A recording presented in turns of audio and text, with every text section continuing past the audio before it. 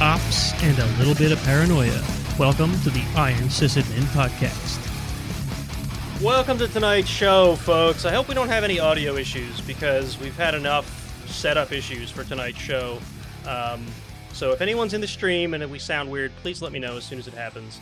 The weird audio problem we had with OBS not long ago happened to me in Streamlabs the other day while I was trying to do a local recording of something. And I'm really hoping that it's not going to happen tonight. So, welcome to tonight's show. I think I said that already. I'm your host, Nate, as usual, and I'm joined by two of our usual co-hosts. We're getting to be regulars at this point.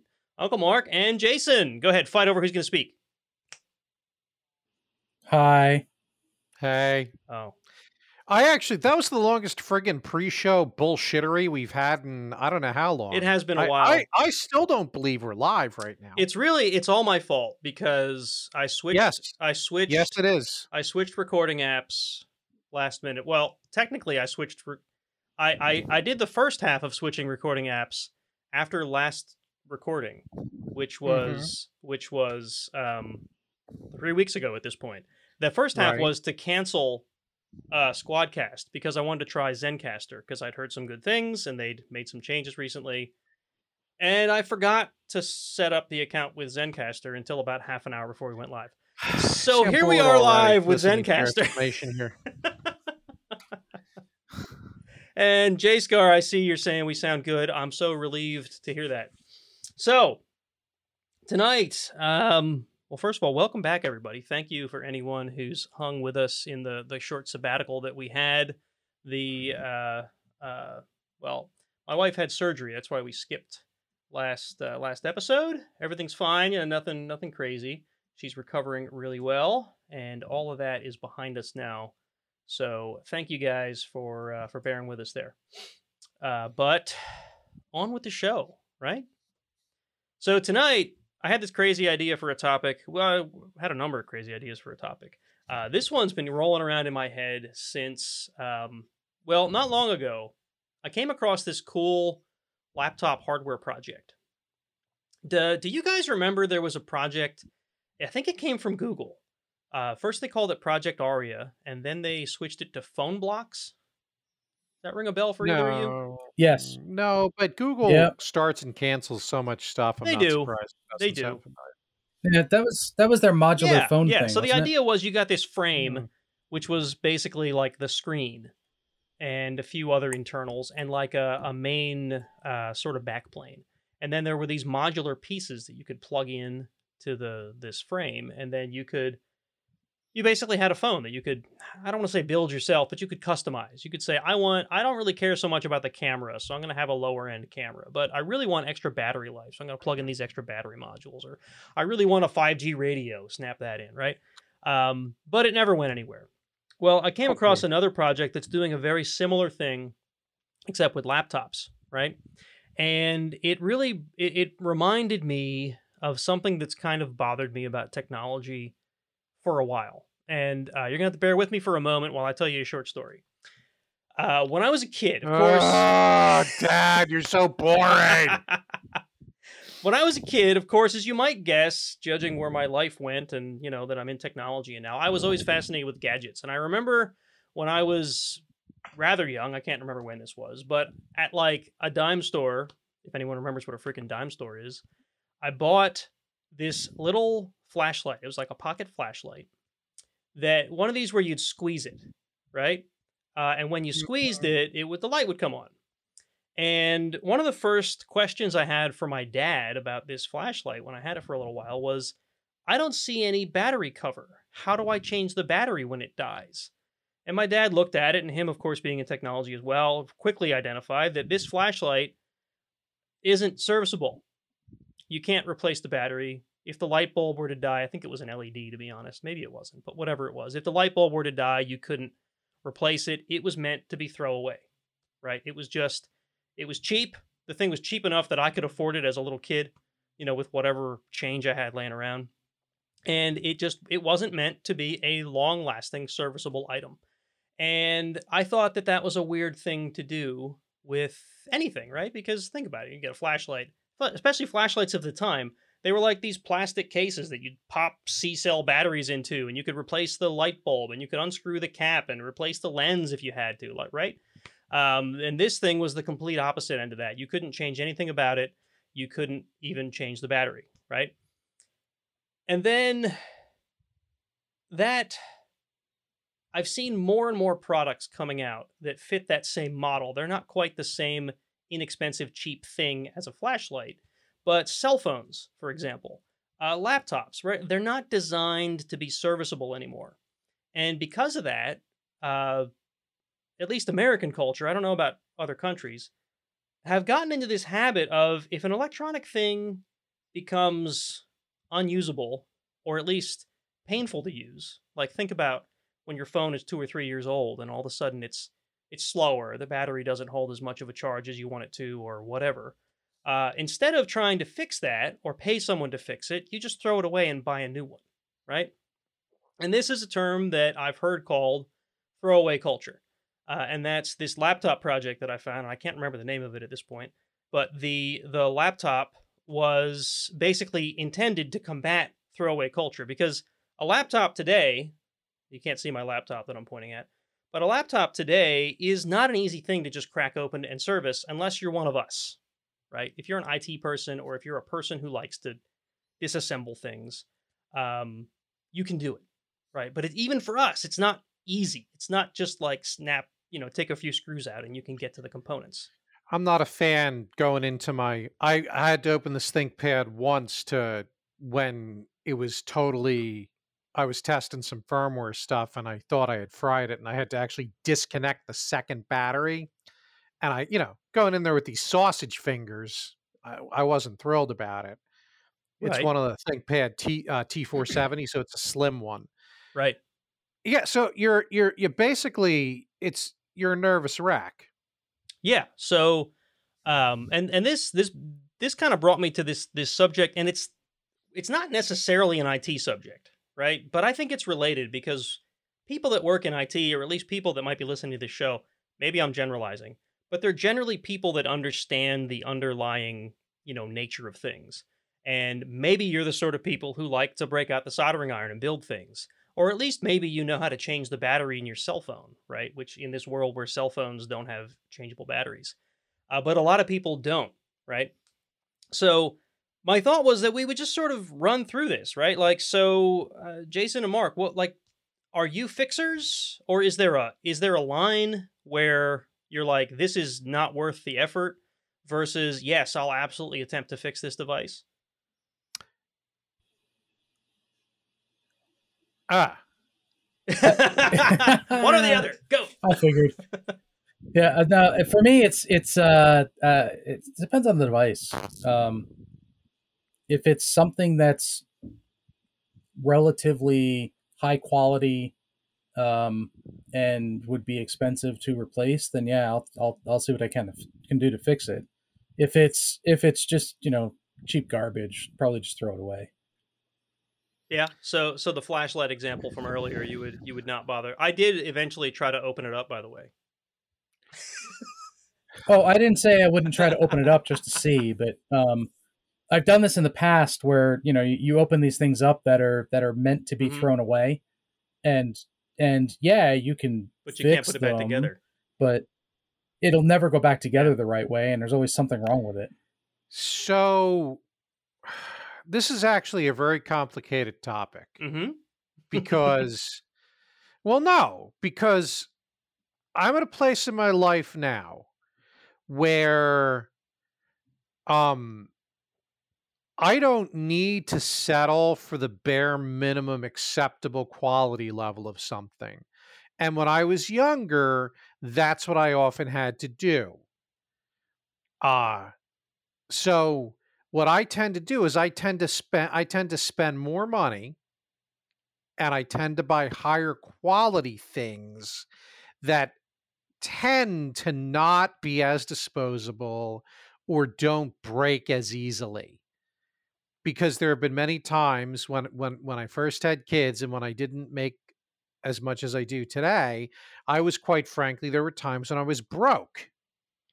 And, depending on you guys, I'm sure have your own stories. And like, when my wife and I first got married, like $20 was a lot of friggin' money, right? Yes, I remember.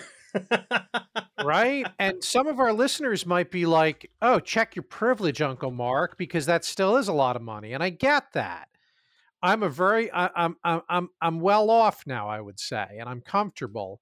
So what I tend to do is rather than worry about can I fix something, I will generally try to invest in things that sustain, right? Mm-hmm. Now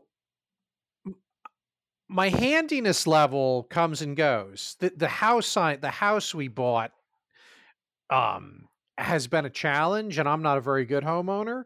But let me just say, I've learned more about how to deal with a septic tank than I ever wanted to in my entire life. Oh, I pity you. But it's a little bit fascinating. It's actually a fascinating engineering problem, right? But cheap appliances, cheap cars, borderline pieces of tech. I'm over that now. I just, it's like if I can't afford the decent quality stuff, I don't even bother anymore, because it frustrates me more when you buy something that's barely functional and then it just fucking breaks a month after you own it. Yeah, but and I guess now it became not the family friendly podcast. Yeah, yeah. There's Mark. There's Mark. Well, I've been drinking bourbon waiting for us to start. Yeah. But what is it? And this is where I'm supposed to do the old man yelling at a cloud.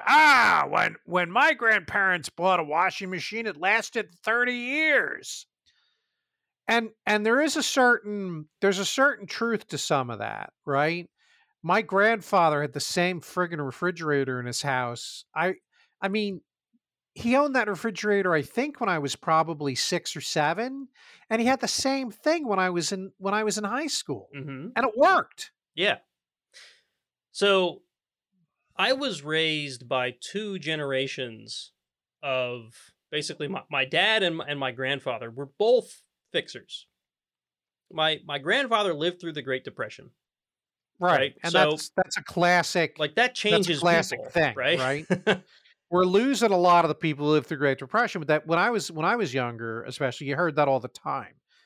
Right. About people who lived through the Great Depression, and, right. and it changed them. And of course, my dad was raised by a man who lived through the Great Depression. So it was like, and of course, my dad's still around. My grandfather's no longer with us, but when he was around, like, he and my dad had a good relationship. So I saw a lot of my grandfather, and like, he had a workshop in his basement where he would do woodworking, and where he would. I'm in his. I live in his house now, right? So when he passed away, my dad inherited the place, and he rents it back to me and my family. So I had the job of basically recently. I went through and cleaned out a bunch of his old stuff that he had in the basement in his workshops, because I have other uses for those spaces, similar uses, but whatever. The number of motors from washing machines that I found in the basement was like. Why? Why did he keep these things? Well, it's because he lived through the Great Depression, and he always thought I might have a use for this later, right? So I feel like in today's culture, especially, there's a huge push for like minimalism. People don't want a bunch of clutter. They don't want a bunch of stuff. They'll, you'll buy an iPhone, and a year or two later, like, this is the cliche, right? A year or two later, people will be lining up with their iPhone 9s to go buy the iPhone 10. Right, just because it's new, not because they really need a new phone, right? Well, what happens to those iPhone 9s or whatever's, right?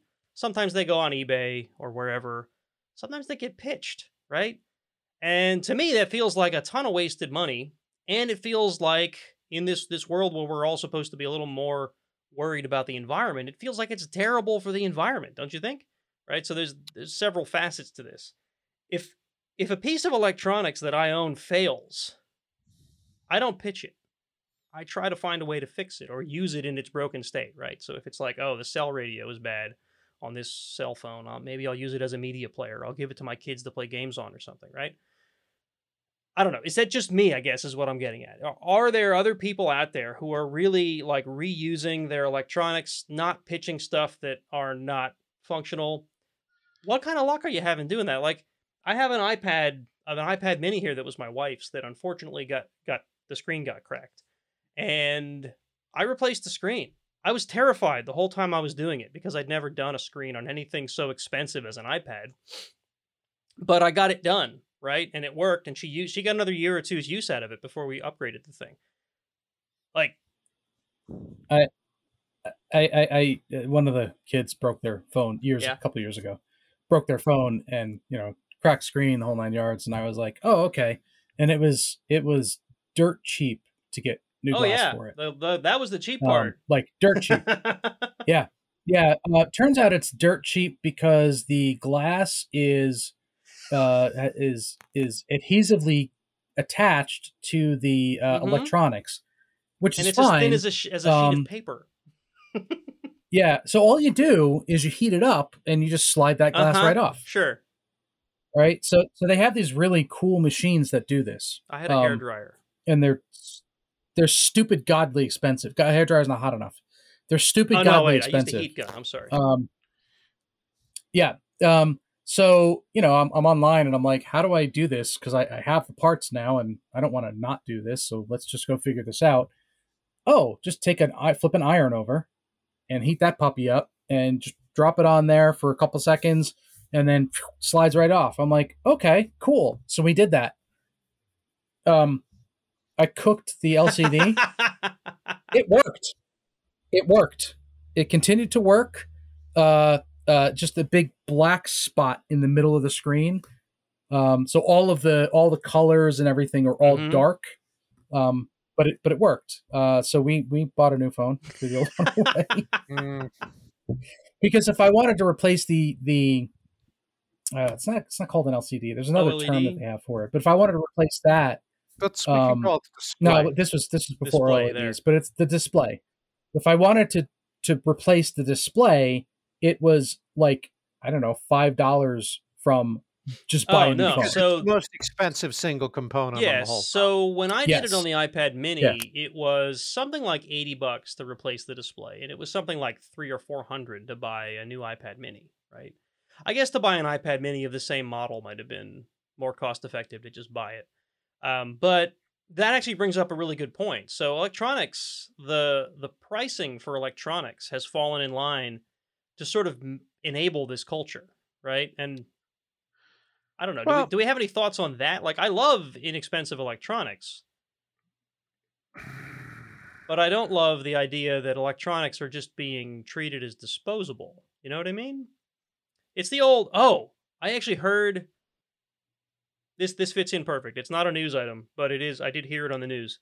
HP got noticed for pushing out a software update to their printers that would make them, after some amount of time, not even immediately, but after some amount of time, reject off-brand print cartridges.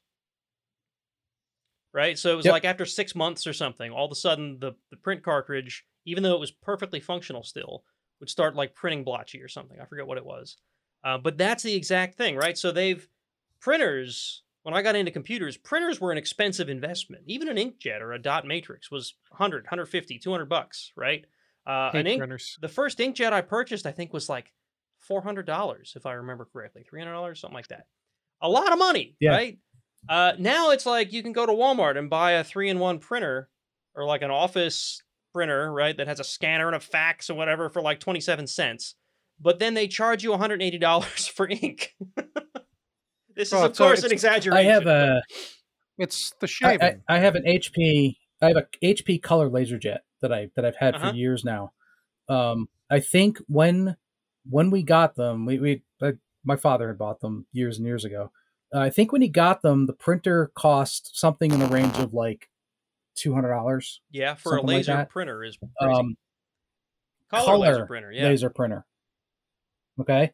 And of course it comes with cartridges that you can print like 3 pages and then they're empty because they're only test cartridges. To buy a full set of color cartridges, color toner for the Color LaserJet printer is in excess of Oh my $400. gosh. Because that's how they actually are making their money. Yeah. It's like you give away the razors razor and you blades. sell the blades. Razor Yeah. blade. Yep. Yeah, it's funny, when I turned 18, somehow Gillette knew that I turned 18. I think that they're on a list that when you turn 18, you're supposed to register with the government that you're 18, selective service or whatever they call it. Yeah. I swear that when I did that, Gillette got an email or a letter, I guess, at that time. Because 2 weeks later, I got a razor in the mail from Gillette, a free razor. They're like, "Hey, a guy just turned 18. He's gonna want to shave. Let's get in there quick." Anyway, So I think we're talking about a couple of different things. oh right? yeah, we've gone all over the place already, but it's at least kind of related. So there's always the rat race, right? And when I was younger, the big dick swinging item was your car, Mm-hmm. and then later on your house. Mm-hmm. And I think one of the big dick swinging items nowadays is your phone. Yeah. Right. You look at the soccer moms or the teenagers, the students, whatever. There should be video. There's totally video. And the phone is one of the things now that people are into. So I think when that new iPhone comes out, part of it is people who legitimately want to upgrade because maybe they have an obsolete model. But I think part of that is people who just are like, hey, Nate's gonna have the new iPhone and Xenophage is gonna have the new iPhone, and I can't be left behind.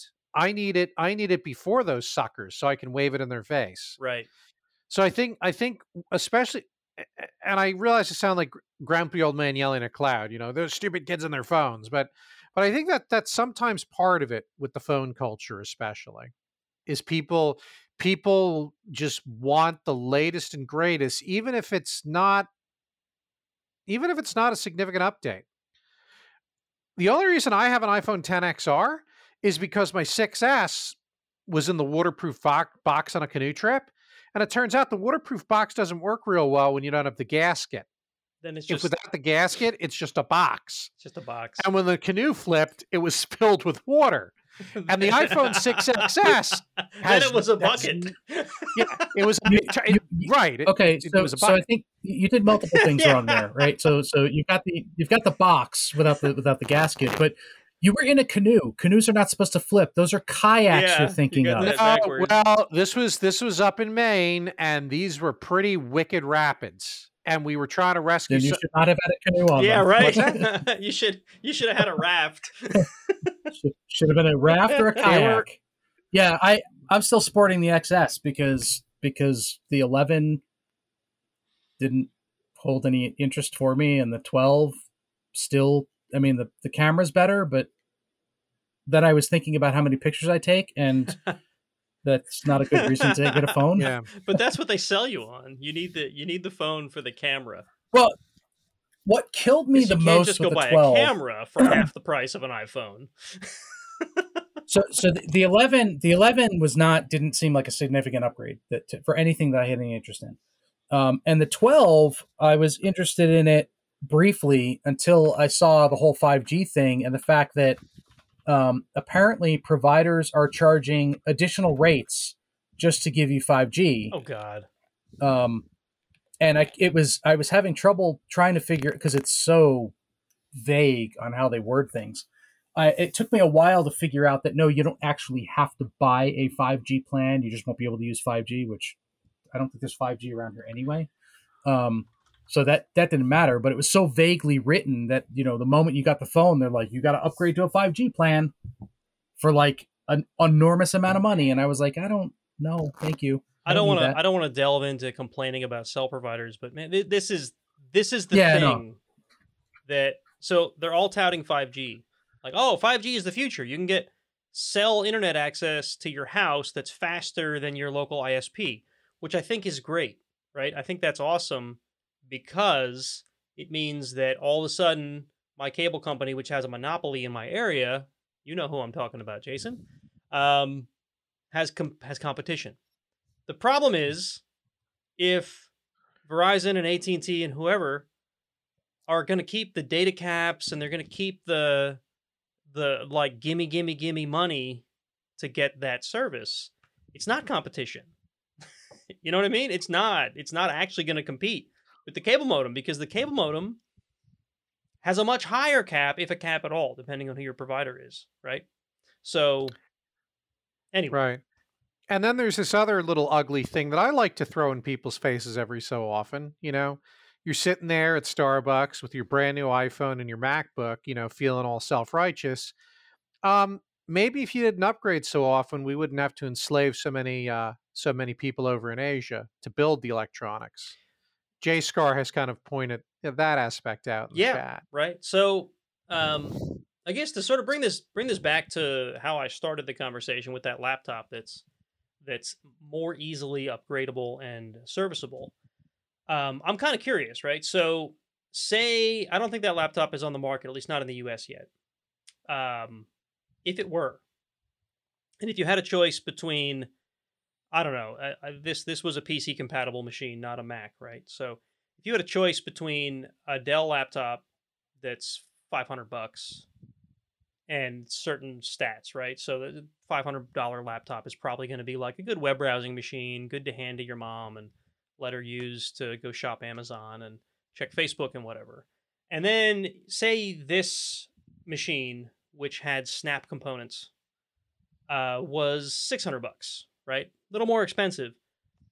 Would you pay the money to have a machine that not only is serviceable, but is designed in a way that's meant to be serviceable, right? It's not just like, oh yeah, I can disassemble a Dell and replace the memory or the hard drive or whatever if I need to, because I've done it, right? But this thing is designed with that in mind. It's designed to be modular and serviceable.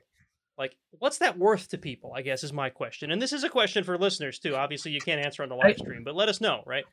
But what do you guys think? I think it depends. So for people who are, here's the problem. So it's more expensive to get that because it's serviceable. And there's definitely a subset of people who will jump on that. The average person who's looking at a $500 laptop because it's cheap can't afford a $600 serviceable laptop, and is not going to jump that extra $100 is something they need to keep in their pocket. People who can drop that and not blink aren't going to drop $600 on a modular laptop unless it is of a better quality and is going to last longer for them, right? So or has a particular piece of fruit on it. Yeah. So well, and this is the wonderful argument that I'm about to start. I happen to like MacBooks. I like my MacBook Pro. I have purchased 2 of them in my life so far because they last forever. I had a MacBook that lasted in excess of 10 years and got it replaced finally because it, after 10 years, it was finally slow enough that I needed to do something. They last an enormous amount of time. So for me, the cost that I'm putting into getting the machine that I want is worth it because it lasts a while. Whereas on the Windows side, when I was doing Windows laptops, I was suffering with not being able to keep up. And not, my machine would get so incredibly slow after a year or two that I just couldn't use it anymore, but I had no choice because I couldn't afford to move, keep buying new laptops. I was younger and didn't have as much money, but so I think it depends on what the quality is. I would love a modular system that, I would be able to upgrade relatively easily, but some of these components it's not something you can just change. It's not a desktop. So, I mean, laptops are not really, everything's built on a single board these days on pretty much every laptop out there. So making it modular actually causes problems. I don't know that it causes problems. How do you think it causes problems? Well, it's going to be bulkier. You've got all of the different connectivity that you've got to deal with in there. These components are not simply slap in stuff, right? So Like a Wi-Fi card is one thing, but if you want to change the CPU or even the GPU, like that's not trivial in a laptop. At least not anything that I've ever seen. It's not like a desktop. You can't just pull that PCI card out, put a new one in. But if the hardware is designed in a way that it's meant to be able to do that, right? Then it is modular. It is possible to remove the thing, right? So but the thing you pointed out was how slim is it, right? Yeah, I don't need a 2 micron thin 2 micron thin slim laptop. I mean, it's got to be. I don't care. I can pick up a laptop and I can move around with it, and as long as it's not like, I don't know, 20 pounds, like it's not a big deal. I have worked with people who complain incessantly that a 15-inch MacBook is too heavy and they have to have the 13-inch. Because how can they possibly walk around with a 15-inch? But whatever. What do you know of my pain? I know. Yeah. I am not the person to argue that with, by the way, because I will tell you to go to hell and nice. Deal. But I also had people who demanded, and it was the finance industry, so big surprise. No. Absolutely, violently demanded that they get a second laptop that they can leave at home, because having to lug their laptop from the office to their home was like a crime against humanity. Well, yeah. Again, I am not the person to argue. I was, it was a 3-hour drive for me. So missing the point of what a Tears. laptop is. Anyway, at that point. Yeah, I know.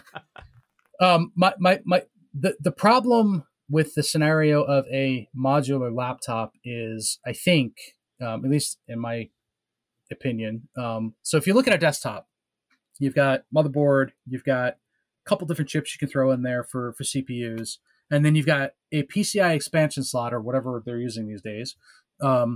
And you can just drop whatever you want in there. Oh, like that NVIDIA card? Oh, that's cool. Oh, that one's garbage. Let's throw the AMD in. All right, cool. We'll switch to that. Oh, we've got a Sound Blaster card. And like, you've got all these different manufacturers that make things that can throw in there. Cards?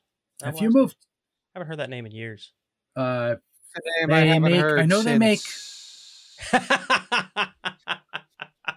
know they make USB sound card device thing. My son had got one. Cool. Some sort of crazy Sound Blaster thing. Anyway, with the laptop moving to a modular setup like that, who's making all of that? Like, there's no industry for this at the moment. So, I think unless there's some sort of big movement to it, parts are going to be astronomically priced. I mean, that's think kind of my question, though, right? Like, is this a thing that people want? Is kind of what I'm getting at, right? Now, I know the three of us probably can't answer that because we're a different market than the average laptop buyer. Personally, I think it's a really cool idea, and I'd love to see it. I'd love to see it more commonplace. And if mainstream vendors picked up on this, because think about the PCs we got started with. Well, maybe not you, Uncle Mark, but they were modular. Like, I don't know if the Apple II or whatever that thing you have behind you was modular. Were they modular? The Apple II has 7 expansion slots. Okay, so they were modular. You could change the little beads on the abacus. I need to adjust my glasses. Okay. But my point is, when I got into PCs in the mid-90s... 4 different colors, Jason. 4 different colors. They were... on the abacus. Most of it... 5 if you were a good boy. Most of the items in a PC were upgradable, interchangeable. You just had to know what you were buying to make sure it was compatible with what you were building. But Nate, the Apple legit, well, the original Apples were a kit you had to put together, right? Oh, right, that's right. And you had to put memory chips in it. You didn't get memory on a stick. So that's what I mean, though, right? So that's where we came from. You didn't get memory on a stick like some sort of slacker welfare queen. You actually had to insert the actual chips. There was a day into the individual slots. There was a day when computing was a hobbyist thing. And you had to own a soldering iron to make your machine work, right? And then there was You're not wrong. Then there was a point where it was a little more modular, where you had to know something about what was going in it, But learning that was not quite as difficult as people thought it was, right? Like you could, in the 90s, you could get into building computers without being some sort of a, programming whiz, which is what everybody seemed to think at the time. And then the industry shifted to, oh, well, we need to be able to sell things to teenagers and grandma and everybody in between. So we need to make them as dirt simple and stupid as possible. So we end up with these disposable machines. But I'm going to counterpoint a couple of things because I've gone in and out of 3-bit graphics card. I've gone in and out of building my own PC several times. The industry has made amazing strides in standardizing and making it far less of a pain in the ass to build a PC now. Like they've actually settled on reasonable standards. Like there was a point where if you got the wrong freaking power supply for the wrong freaking case, it just wasn't going to fit in. Yep. Or it wouldn't plug into the motherboard. Or the motherboard. Right. Now, happily, it wouldn't fit so that you couldn't plug it in and fry the component you just purchased. Right. Nowadays, things that they've standardized on a couple of things, and there's a very, very rich and dynamic infrastructure and community around custom PC builds. And if you're willing to put the learning in there, you can do some amazing things. Now, I can't speak for building your own laptop. I mean, I use a laptop because that's what Red Hat gives me. Yeah. But honestly, I don't use it like a laptop. I mean, I undocked it this week because we had the guy demoing my bathroom. So I actually walked it upstairs. But 99% of the time, it's docked because I want my second monitor. I hope you mean demoing like demolition and not demoing like demonstrating. The worst room in the house. Yeah, no, not showing me how to take a dump. We're redoing the bathroom and the laundry room behind me. All right. So anyway, I think we've made the point. Mark's going through potty training again. I'm curious what listeners think. So please hit us up on this topic. Would you buy a modular laptop? Maybe if it was at the cost of size and pretty form factor, maybe even at the cost of real money cost, though I don't know that that's the case. I'm going to go out on a limb, and I'm going to say that your modular laptop is a little bit of a fantasy because they'd never be able to produce it at the volume necessary to be successful. I'm going to say I think you're right, and that makes me sad, but I am still curious. I'm not saying you shouldn't be sad. I'm still curious what listeners think. Nate's going to start a Kickstarter for this whole project. Well, no, it already exists. I have to find the link. I should have looked it up before the show tonight. I shared it with JScar, so throw it in chat, JScar, if you still have it. I can't even remember the name of it at this point. But it was really cool. I thought it was a really interesting thing, but I also thought that Phone Blocks was an interesting thing, and of course we see where that went. Is this Framework? Is that what you're talking about? Was it? That sounds right. I just found an article from actually a couple weeks ago on Engadget. Startup designs a modular repairable laptop. That might be it. They're called Framework. That might be it. Well, if that's it, I'll try to find it. Oh, JScar says yes. So we'll get the link and we'll include it in the show notes so that folks can look it up if they're interested. If I remember correctly, it was not available in the US. Maybe that's changed, but I think it'd be cool. So at any rate, but I will point out that I mean they say repairable, right? Mm-hmm. So I mean, you have to put the limits on what repairable means. Repairable is U.S. military repairable, not I have a soldering iron repairable, right? So when the U.S. military repairs something, so like the people that are trained to do this, they have these cool little devices that figure out where the problem is, and then they disconnect the big chunk of thing that's broken and replace the big chunk of thing. and that's it. Yeah. Right. Yeah. Well, no, I think that if we could get to a state where that is commonplace, I think that's what we need to make electronics quote unquote repairable. Because it needs to be simpler. Yeah. It needs to be, I call up tech support, they run a thing and it says, oh, the widget is broken. Just pop out the widget card and we'll send you a new widget card and you pop it in and you're back up and running. Today, you contact support and the widget is broken.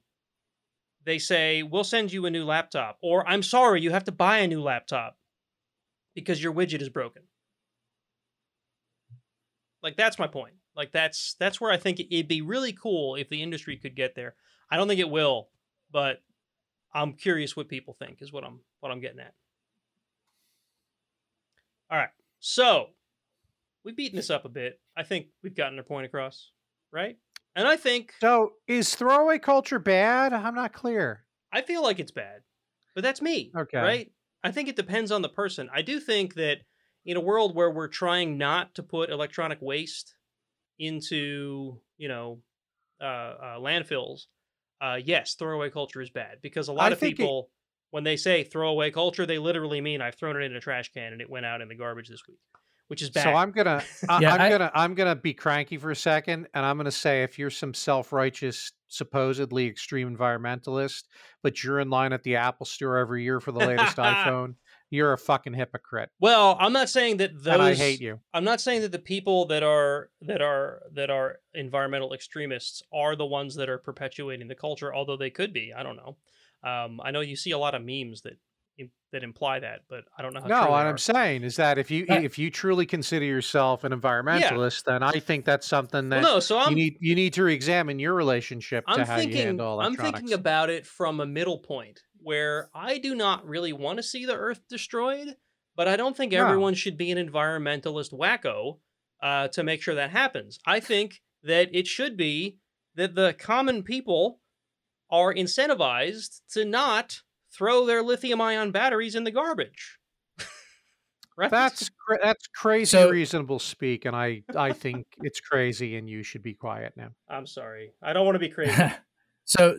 So I'll say two things. One, I'll say that any I don't know that there's a way to defend throwaway. I'm going to throw my lithium-ion batteries in my fire pit. If that's so much better for the world. Only if you stream it live to YouTube. Challenge accepted. Cancel Uncle Mark. Throwaway culture means that it's like if you're throwing it away, garbage, throwing it away, it's going to a pit somewhere and it's just going to rot. And if it is not, fruits and vegetables that can't be used elsewhere, then you're damaging things more than anything. The other thing I'll say is that if for those people that are environmentalists, whatever, Apple does actually do a fairly decent job of recycling if you bring your devices back to them. They do have machines that tear them down and try to recycle everything that they can. It's actually super easy around here. I got a bunch of stuff that I need to bring over to Best Buy because they have a box you can just drop old computer stuff in. Yeah, right. So that needs to. So what happens to that old computer stuff? I'd like to think the recycling fairy breaks it down and something good happens. So I'd like to think it's better than me throwing it in a big black bag and putting it on my curb. What I'd like to see is right. So glad you feel better about it. There was a time when we did not have a recycle bin. It goes to the same place, doesn't it? We didn't have a recycle bin that we put our recyclables in, and the garbage people came and took. I think it'd be great if normal waste management streams had a way to dispose of electronics instead of having to sit around and wait for electronics disposal days when there's like 20 different items they won't take. Right? Jason's like, there you go. It all goes into the same fucking pile. It probably does. So yeah, and let me explain how true that is. Nate lives near me, and I believe is under the same waste management that we have. So we can separate recyclables into various different bins. So there is a bin for glass and metal. You're supposed to separate out your cardboard and then, of course, your garbage.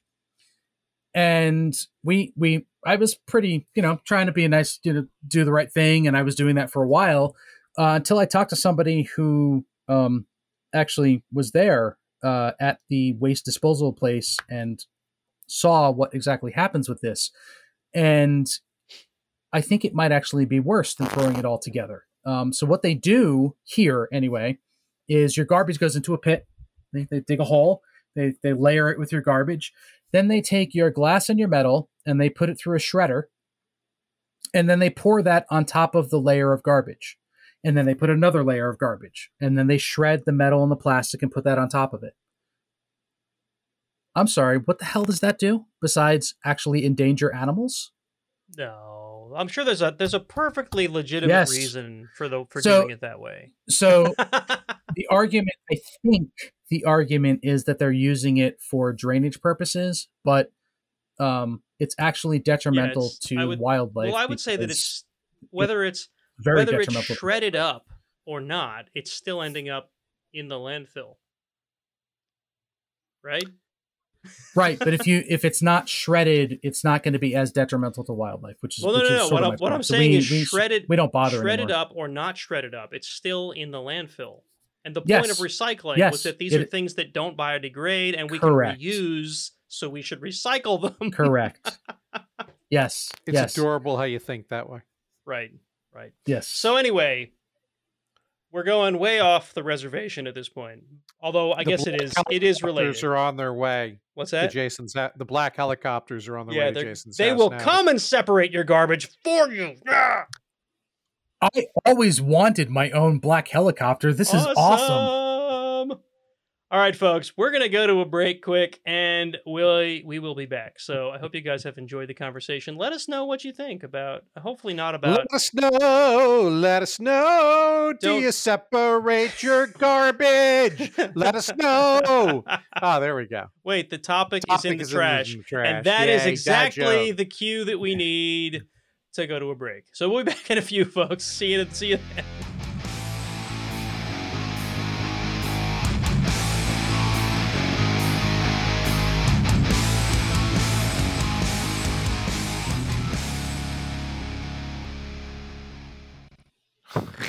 We have to give the purple that buttons sounded some like love. rock and or roll. Rock and or roll, indeed. Little Simpsons call out. Yep. That wasn't a hymn. That was rock and or roll.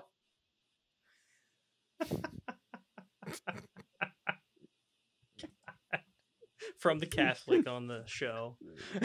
He's not Catholic. He's a generic old school. No, but it's generic. Never mind. Yeah. I'm not gonna. Oh, I'm the Catholic. Yeah, okay. I wasn't gonna call out your faith there, Mark. Okay. Yeah. Okay. Like. Yeah. All right. So let's get on with the housekeeping stuff, and then we can get to the fun stuff, the chat. Right? Let me bring this. The Pope says I can drink. It's one of the benefits. Oh. Anyway. Good. Hang on here. Total click and drag failure. Here we go. All right, so announcements. Patreon update. I didn't get our total for this week. I'm sorry, folks, but it's around where it was last time. I think we lost a patron, but we gained, I think, 2. Lost? Yeah, we lost 1, gained 2. But it was someone who had given us a decent amount of money over time. So I'm not going to be upset that they left. Because they've, I feel like they've given enough, right? Not saying any of the rest of you should leave. So, I just want to give a quick shout out to the folks that are patrons this month. We've got Andrew, who's new, Tatro, who's also new, I think, Root is God, Bruce, Robert, Matt, David, Solemn, Trooper-ish, Linux Sys 666, Skimpy B, Mark with a K, Dementor from PowerShell on Linux, John the Nice Guy, Mark with a C, Julius, Andy, Jay, Charles, and our old friend. Do you remember the number, Mark? It's got a 2 in it. It's got a couple 2s, 3 2s, in fact. 225. I always just call them 2 for short. 22532. Our longest patron. Peace out to you, 2. Still our longest patron. All the heart. All the heart to 2. As always, folks, if you Want to get any Iron Sysadmin merchandise, you should do so at Teespring. There's a link in the show notes, teespring.com/stores/Iron Sysadmin. And if you are a patron, or if you're thinking of becoming a patron, you should check out Patreon, because I just revamped our Patreon tiers. We have a $1 tier for all you folks. Yes, it's the Patreon. It's the Patreon tiers. Wrong kind of tiers, Mark. Damn. We've got a $1 tier for anyone who just wants to say, like, hey, we like what you're doing. There were a number of folks already giving $1, so I wanted to give you a tier that was just for, that $1 level. It doesn't get you much, but at least gets you recognition. You get a role in Discord that shows. Sorry, did I say that wrong, Mark? Some shots are just too easy. You get a push the button. You get push a the role button. in. Hang on, it's on the wrong Discord. You get a role. You get a role in Discord that shows your patronage, and you get a call out on the show. We've got a $5 tier and a $10 tier and a $15 tier for any level of patronage you want to give us. I think it's at the $10 level or the $10 level tier. You also get behind the scenes access to this cool little thing that I've worked out on Discord, which I'm gonna actually hang on a sec here. We're gonna do a fun thing. If I can find it in OBS, there's a thing here. There's a thing here.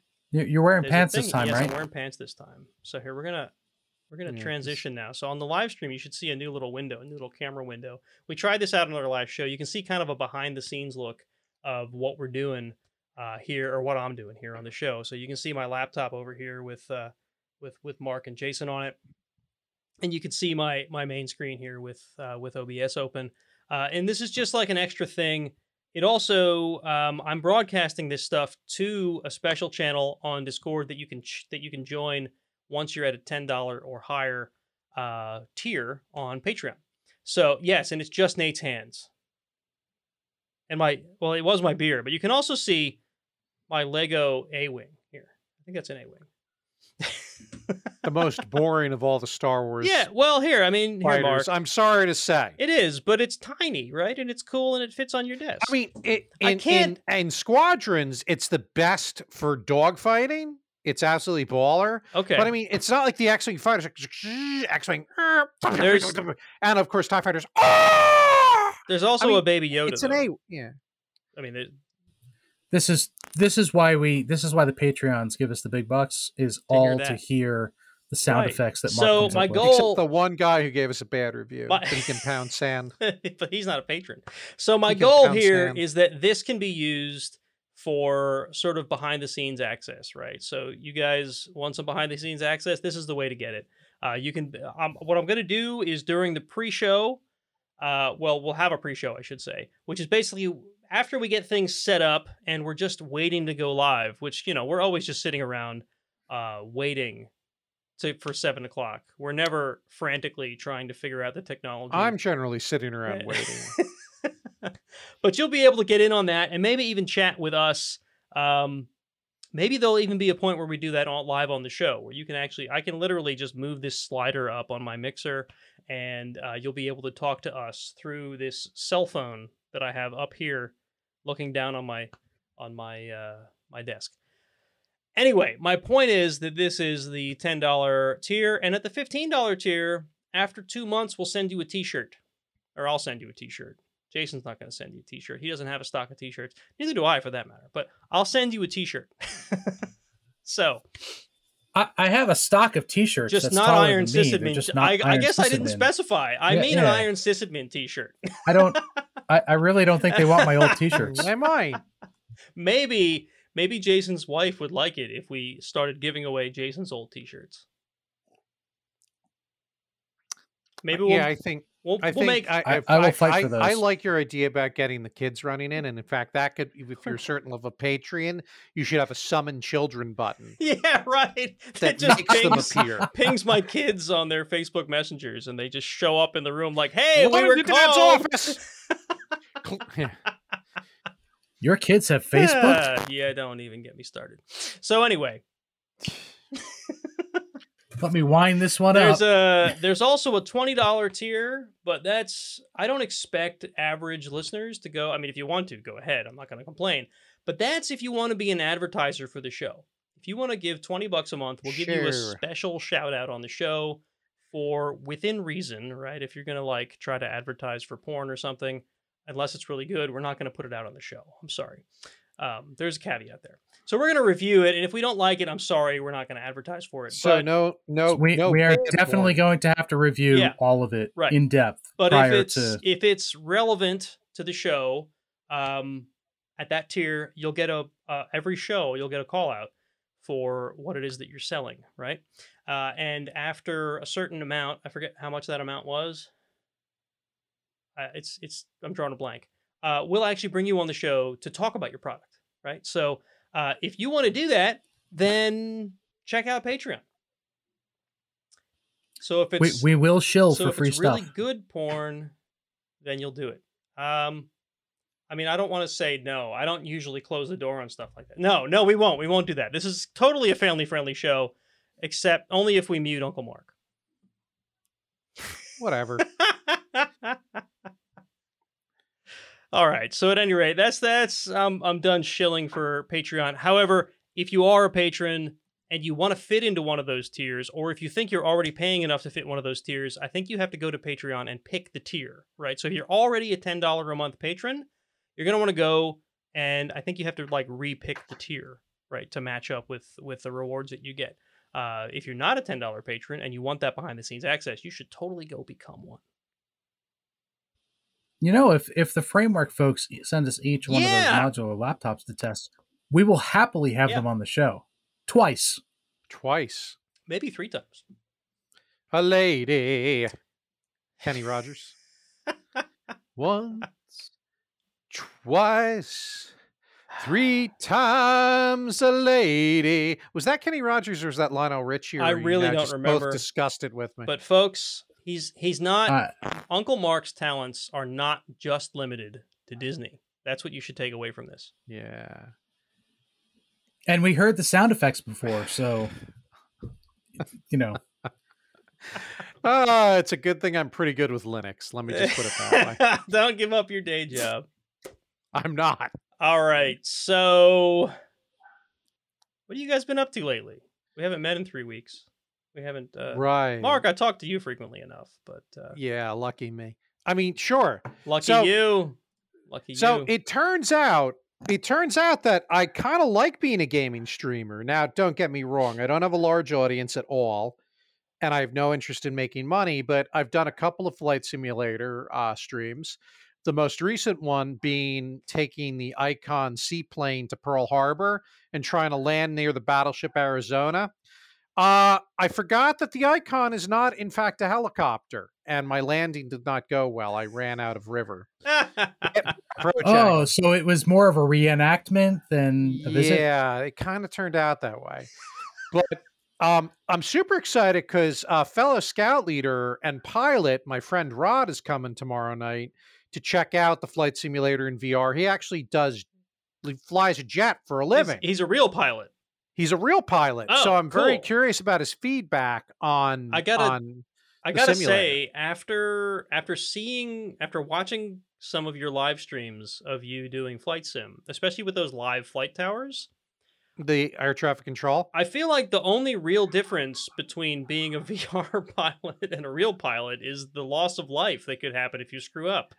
There's a little bit of stress, right? Yeah, right. And the evidence is on my streams. I have sometimes bitten off far more than I could chew. And things can go really bad really quickly. So all the respect to Jason, real pilots. If you don't know what we're talking about, there's literally live like gamers that are, I guess they're gamers. It's VATSIM. That game they're out. Not real air traffic controllers. They pretend to be air traffic controllers. Right, they game out being air traffic controllers. Like, could you imagine playing a game where you're an air traffic controller? That sounds really boring to me. I did catch a stream when you were flying the ultralight over DC though. Yeah, that was when I do stuff like that, I don't use VATSIM because I don't want to annoy the people who are trying to play for real And when you're playing for real, you try not to violate FAA guidelines, like buzz the White House.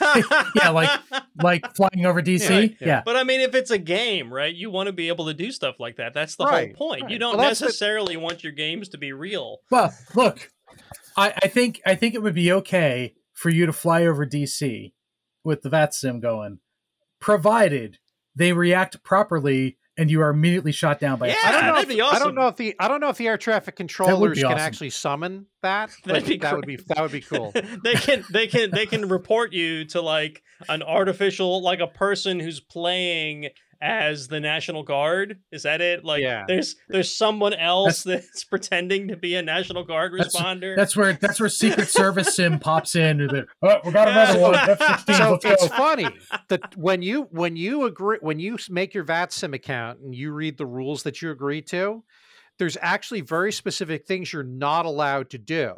Okay. You're not allowed to simulate being hijacked. Oh. And you're not allowed to squawk 7500 on your transponder, which is the code for I'm being hijacked. They will boot you from VATSIM for doing that. Wow. Okay. Yeah, because it gets people upset. Yeah, right? Well, I can understand that. So like now you can't I mean this seems unfair. You can't like as a flight sim player have your daughter run in behind you and like knock you out of your chair and hijack your flight sim? They would frown upon that. Now, there are... What if that's the reality you want to play? There's lines that they don't want to cross, right? No, I get it. Now, if you've got your simulator set up to like a lot of the simulators, you can either trigger a disaster on purpose or have random disasters happen, like engine failure, things like that. If you do that, that's fine, and then air traffic control you can squawk an emergency or whatever. But yeah, no, it's fun. Avionics, man, the Venn diagram between nerds and flight and flying, super intersection there. Pretty cool. Yeah, it is kind of cool. But the other thing I've been doing is not so serious. This awesome Viking game called Valheim, which is this early access game on Steam that is written. It's built by a 5-person studio in Sweden, and it has exploded. They hit 5 million players the other day. 5 million customers. The number of people. So you told me about Valheim before I'd ever actually heard of it. Yeah. But the number of people I've heard about it from since then is kind of surprising. I mean, there's a lot of people have been just like, have you seen Valheim? Yeah, this guy I work with told me about it. It is hella cool because it plays very well solo, but it is also a perfect small group co-op experience. Co-op being the key. You can turn on PvP damage, but it is not a PvP game. Right. So for people who like to build and who like to adventure together, it's really good. And the sweet spot is probably 3 to 5 people. The server will support 10, but it's probably 3 to 5 people. And the ideal situation is you're playing with people not Joe Rando from the internet. Right. I'm gonna have to pick this game, and it's not that expensive. I looked it up. It's like $19. Yeah. It's amazing. I'm running it on a RHEL 8 VM. On my son's rig over here. I was telling you guys about that at the beginning of the show before we went live. And it's a 2x4, the VM. It burns about 20% of 2 processors when we're banging on it. The size of the Valheim process is about 2.5 gig. And I'm burning about 400 kilobits of network per player that's live. So it's very reasonable. Yeah. It's a great experience. I just remember back in the days when 500K was my cap. Well, yeah. And you never got it. I spend a lot of time on the Valheim Discord, helping people run dedicated servers. Oof. Can I give anybody listening a hint? If you were trying to do something and you're in over your head, and don't be a little punk to the guys who are volunteering their time trying to help you out, because there's a lot of people who just don't know what they're doing, who are trying to be system administrators. That's okay. We were all there. I'll help anybody. But the attitude on some of these people trying to set these servers up, and then when you start trying to walk them through a checklist, well, I did all that already, and it worked. It worked before the patch, and it should still be working. Do you not respond well when they start insulting your mom? I just stop responding at that point because it's not my actual job. I mean, my server works perfectly. It's kind of like your job, but yeah, you're right. It's not your real job. Because the people are like, oh, it's this, ever since this patch, it's totally broken. I'm like, really? My server runs perfectly. You're not my real job. Not my real job. You can tell me what to do. All right. So speaking of your real job, you have a thing. Yeah. I feel like I'm hogging chat, and I apologize for that. But my son Josh reached out to me the other week. He's a freshman at Stevens. He was talking to some of his buddies on their Discord. And, he's talked about Red Hat. And a lot of the nerds there, even the ones who are in IT, really don't know what Red Hat is. So Josh is like, hey, Dad, could you maybe talk to us and talk about Red Hat and stuff? And I'm like, well, let's see. I can do that. We'll talk about Red Hat, open source, a few other things. Some of the guys from the New York office, you've met him, Nate. Priti, who runs the consulting program, and some of her people are going to be involved. Yeah. And I'm going to talk about the history of free software, talk about corporate IT, talk about how Red Hat fits in. And then the Stevens students will have a chance to network a little bit. And some of them might end up with like leads that get them jobs in their consulting unit with it. Yeah. So J-Scar has something in chat. That's exciting. He says that You're Not My Job has to be Jason's sound clip on the soundboard. Job. And I think he's right. Well, now that you're using Zencastr and everything is split out into individual audio channels, you can do that. I can. I mean, I could before too. I would have had to make sure no one else was talking at the same time. Oh my! Now I can probably do it. Now we can all talk at the exact same time, and you'll have individual audio from each of us. I can. It's fun. Yikes! It's fun. I mean, hold on. We have to assume that it's actually going to work. And when I hit the stop button at the end of this, I'm actually going to get the recordings that we made. We're going to hope. Yeah, whatever you do, don't hit the stop button or everything reloads and we all have to come back in again. I'm thinking you're going to be working from the local recording that hopefully is happening. Oh, it is. It is. Or else this is just an ephemeral show tonight, which I'm surprisingly okay with. Listen, I'm a sysadmin. I never work without a net. Dude. So anyway, that event is next Thursday night. So I'm really looking forward to it. And then I won this major award at work, and there's a cash prize that goes along with it. No, you said it, not me. So now there's a cash award, so I'm pricing out a new lab server. Oh, it's a major award. Yeah, it's not just a lamp in the shape of a leg. But wouldn't it be amazing if it was? That would be awesome. Yes, it would. What was it? What was it from the Griswold's Family Christmas? No, from A Christmas Story. No. I'm trying to remember. The Cheese of the Month Club. Cheese of the Month Jam Club. Of the Month. Yeah. Jam of the Month. Was it? I don't remember. Cheese would have been better. Cheese would have been better. I would like Cheese of the Month, I think, but Jam not so much. I love cheese. Cheese is awesome. Cheese is awesome. I don't know. I like jamming. So J-Scar, I appreciate your help with that. I think I'm close. I got something that's right around 1,000 because I'm putting 64 gig in it. So. Oh, okay. Yeah. Cool. Yeah, and I'll migrate the Valheim server over to that. I need a decent home lab. I've got an old Dell server that I could probably run as just a KVM host, but it's all standalone, and I'd really like something a little more advanced than that. But that's money. I need like a NAS. I need probably to upgrade bandwidth. And I have the NAS. Yeah, I know. I don't. My thought is I could even take some of the VMs that I was running on Rev and just pull those right in. You would take an award from work and spend it on work. Oh, it's yeah. I don't want to say anything else, but it's a generous award. I got the email about it today, and I'm like, holy shit. So. Well, I mean, I gotta say, and this is not me trying to like brag or gloat or anything, but Red Hat seems like a pretty generous place to work, so I'm not surprised. Yeah. So, At any rate, But that's what's going on with me. A lot of nerdy things. And we had all of our windows replaced since the last show.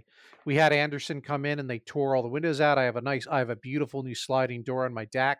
So when I do the stuff on the egg, the door opens easy, shuts easy. it's not locked with a block of wood anymore.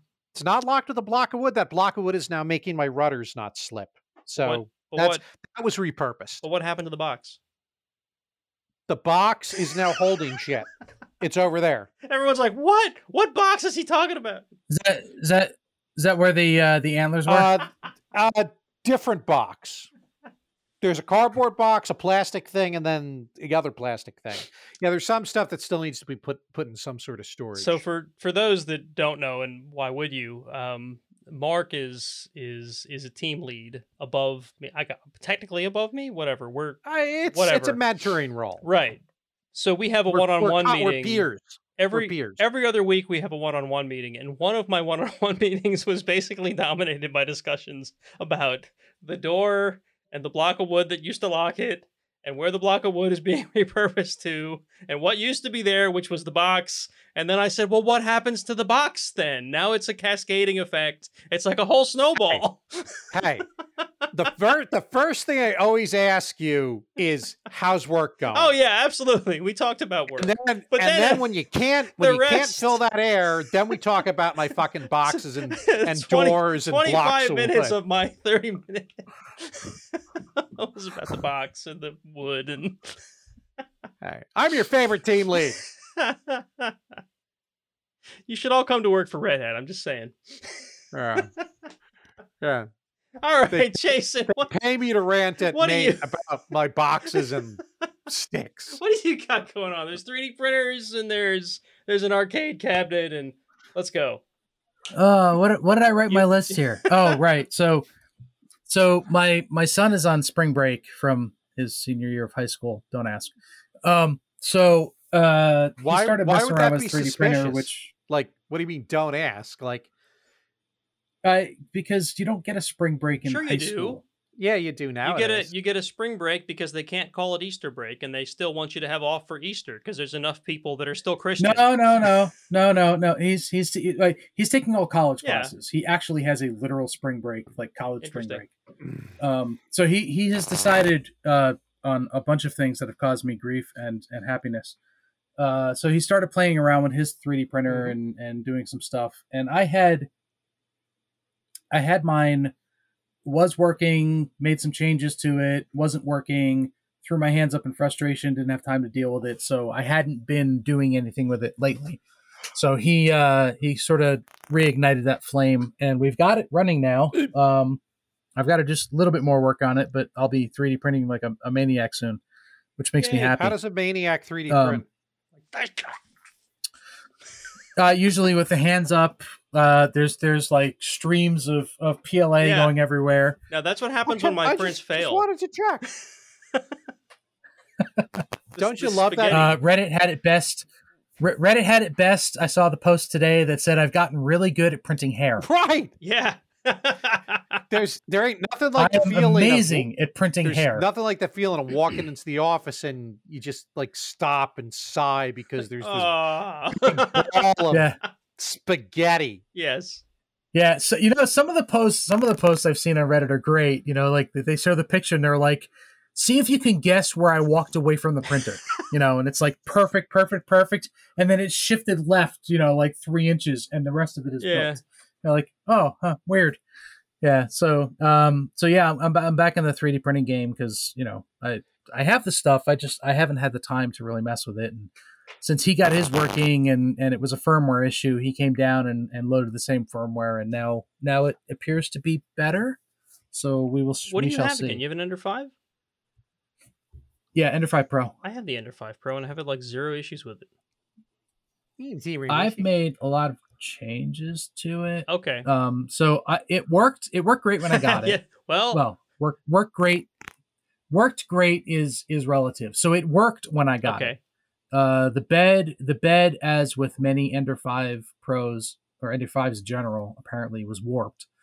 So I had bed issues, and one of the things that helps with that is getting this thing called a BL Touch. Yeah. which allows it to auto sense the bed and do the measurements and all that stuff. So I got one of those, and I got that installed and fired up and started working with that. And the first problem that I had with that is that it was maybe configured improperly, and instead of coming down and touching the surface so that it could print, it tried to drive itself through the surface. That's a problem. So Not now optimal. I have a new so the magnetic bed that it had, I had to pull that off and put something else on. So I have a new piece there. But then the other problem that I was having, which is fairly common, is the extruder was skipping. You're an extruder. So I did a bunch of work trying to get it to not skip, and it was not cooperating. So I moved to what's called a dual extruder. Is that where it's trying to feed in PLA and it's basically spinning instead of feeding? Yeah, Mine you'll does hear that from you'll hear time it to click. time. Yeah, you hear like a right. beep. So I can send. There's a my son found a really good article on how to actually possibly fix it on the with the single drive extruders. But what I got was called a dual drive extruder, which is instead of having a freewheel on the one side for the for the material to flow through, it actually uses gears on both sides and drives them both directly, so that it pushes on both sides and drives it through for a whopping like $15 or something. So that actually fixed that problem entirely. But I was still having trouble with the bed leveling and getting it to print right. And Creality's firmware is not the best. Yeah, I've heard that. Pretty much every single article I read said, build your own firmware, and I just haven't had time. So my son stumbled upon Creality firmware that actually works, which is what we have now. So in the interim between that and building my own, that's what we'll use. So that's up and running now. So I would like links for. So like that's all one of these project. things. Send me links.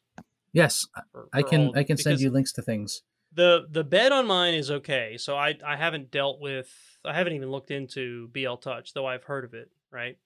The drive thing is definitely a problem for mine. I assumed that it was that PLA was getting jammed in the hot end, but I don't. Maybe that's not it. So there's no. Well, that could also be it. So you have a Bowden tube that goes into your hot end. Yeah. Right. And if you didn't do anything when you got it, I'm not sure how yours was set up, but if you just pushed it in there and you were like, cool, that's the wrong way to do it. There's a whole procedure that you can go through. Basically, what you want to do is push the Bowden tube in until it hits the hot end, but have the hot end a little bit untightened by about a quarter turn or so. And then you heat up the hot end and then tighten it, and it creates a seal. Oh. Because if you don't do that, there can be a little gap between the tube and the hot end, and then the liquid PLA gets in there and gums up the works. That's what I think is happening to mine, because every now and then I'll have trouble with that skipping, and then if I try to, there's sometimes when I try to unload the PLA that it's literally stuck. I can't pull it back out of the tube. Yeah, which I think is what's happening. I think that's it. Yeah, it's possible. Yep. So the dual, I mean, if everything else is working, just get the dual drive extruder. It's super simple to put in. Like I said, it's like $15 on Amazon. It's like nothing. But it works amazingly well. I'll have to look into that. So yeah, I've been playing 3D printer games. I've just got to do a little tuning, and I think everything will be great. Sounds like fun. I have been thinking about improving the bed. It could be that it's slightly warped, but it's not. Like, I can print, right? But I do notice that I have some leveling. Like, even if I get it as level as I can get it, right? There's still cases where on the initial layer, it gets real thin at spots, and it's thicker at others, which makes me think it's that the bed is not as true as it's supposed to be. The bed seems to be one of the my bed was concave. Yeah, the bed seems to be one of the big challenging pieces in a 3D printer. Yeah, like there's a lot of mods people do to them. A lot of the tips are around how to make the bed better. Yeah. That's it. Yeah. You know. Yeah, my bed was concave, so if I tried to print anything relatively small, I forget it. Because it would because it was level, the way that it was leveled when you leveled the four corners, the center was not the good. middle was like the middle was below that. And if you tried leveling closer to the center, now the edges are up too high and it ends up dragging and it's just a problem. So my fix for that was taking a couple folded pieces of paper and sticking it under the magnetic bed, which worked.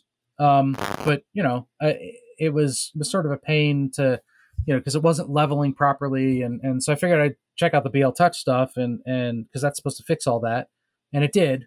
But then I ran into other problems. Now I have a new piece for the bed that's not magnetic. It's made out of a different material. And it's level as can be. Vibranium. Yeah, probably vibranium. I was considering looking into replacing the bed. I don't know if that's a thing you can do or not, but can you just get a more true bed? There's actually 3D printed parts that you can make to firm up the bed.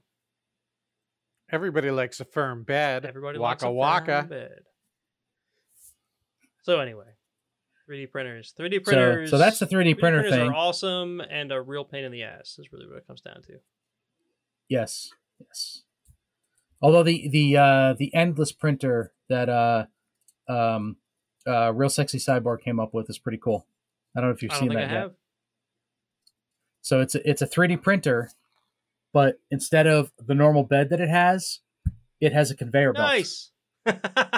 So you can start printing and just go. It's really cool. So you can do like conveyor belt printing on it, and it just prints, you can print like 400 copies of something and it just drops them off the end. It's really neat. That's pretty cool. So yes, adventures in 3D printing. And then the other adventure is I'm trying to get the arcade cabinet finalized. So I've got all of the content that I could possibly have. Appeared out of nowhere one day. Can you even imagine? And it's very weird. Magic. And now the challenge is that the challenge is that when I built it, I used these things called zero delay USB encoders, one for each joystick. Okay. Which is supposed to be the way that you do it. I'm guessing that for whatever reason, response because no delay. Zero delay. Yeah, they're digital, so they're no delay.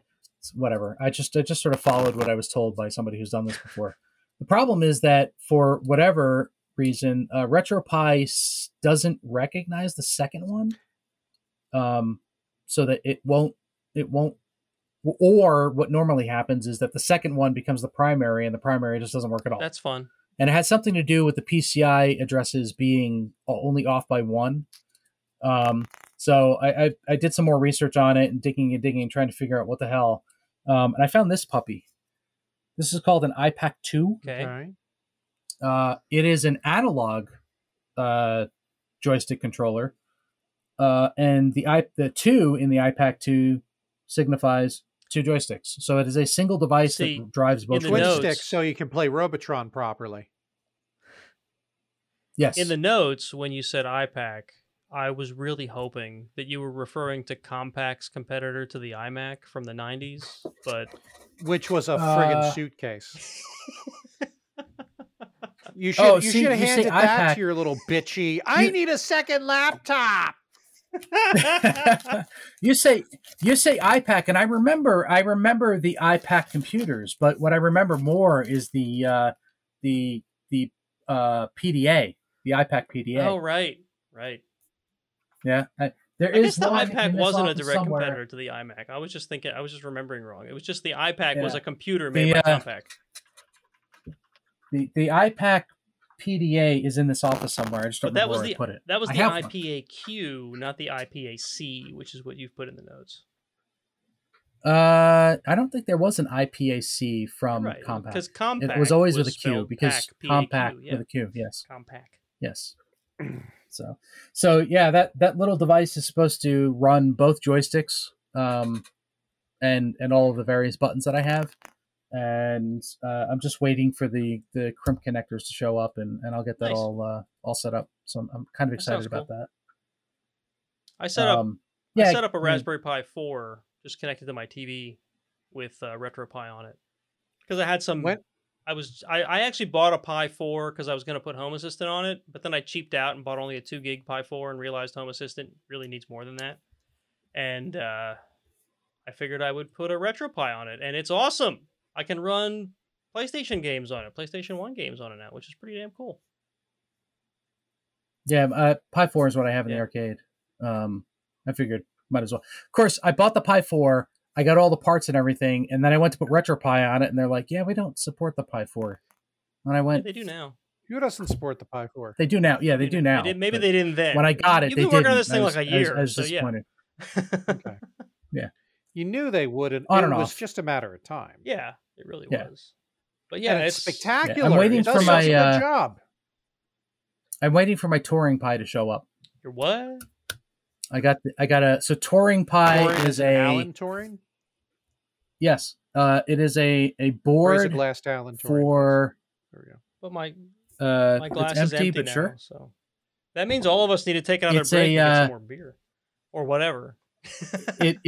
It's a Raspberry Pi compatible board that runs, I think, either 4 or 8 Raspberry Pis in parallel. Oh, that's cool. Using the Pi Compute modules. That's so cool. I got a line on one of those, so that should show up someday, and I can mess around with that. So fun. And then my final thing is I found out 2 hours ago that apparently I'm going to be remodeling the bathroom. Ew. Good luck. Remember the kid I mentioned that's on spring break? He decided that he needed a project and convinced my wife to allow him to rip the wallpaper out of the bathroom so that he could paint it, because the wallpaper is kind of ugly, and we've wanted to do that anyway.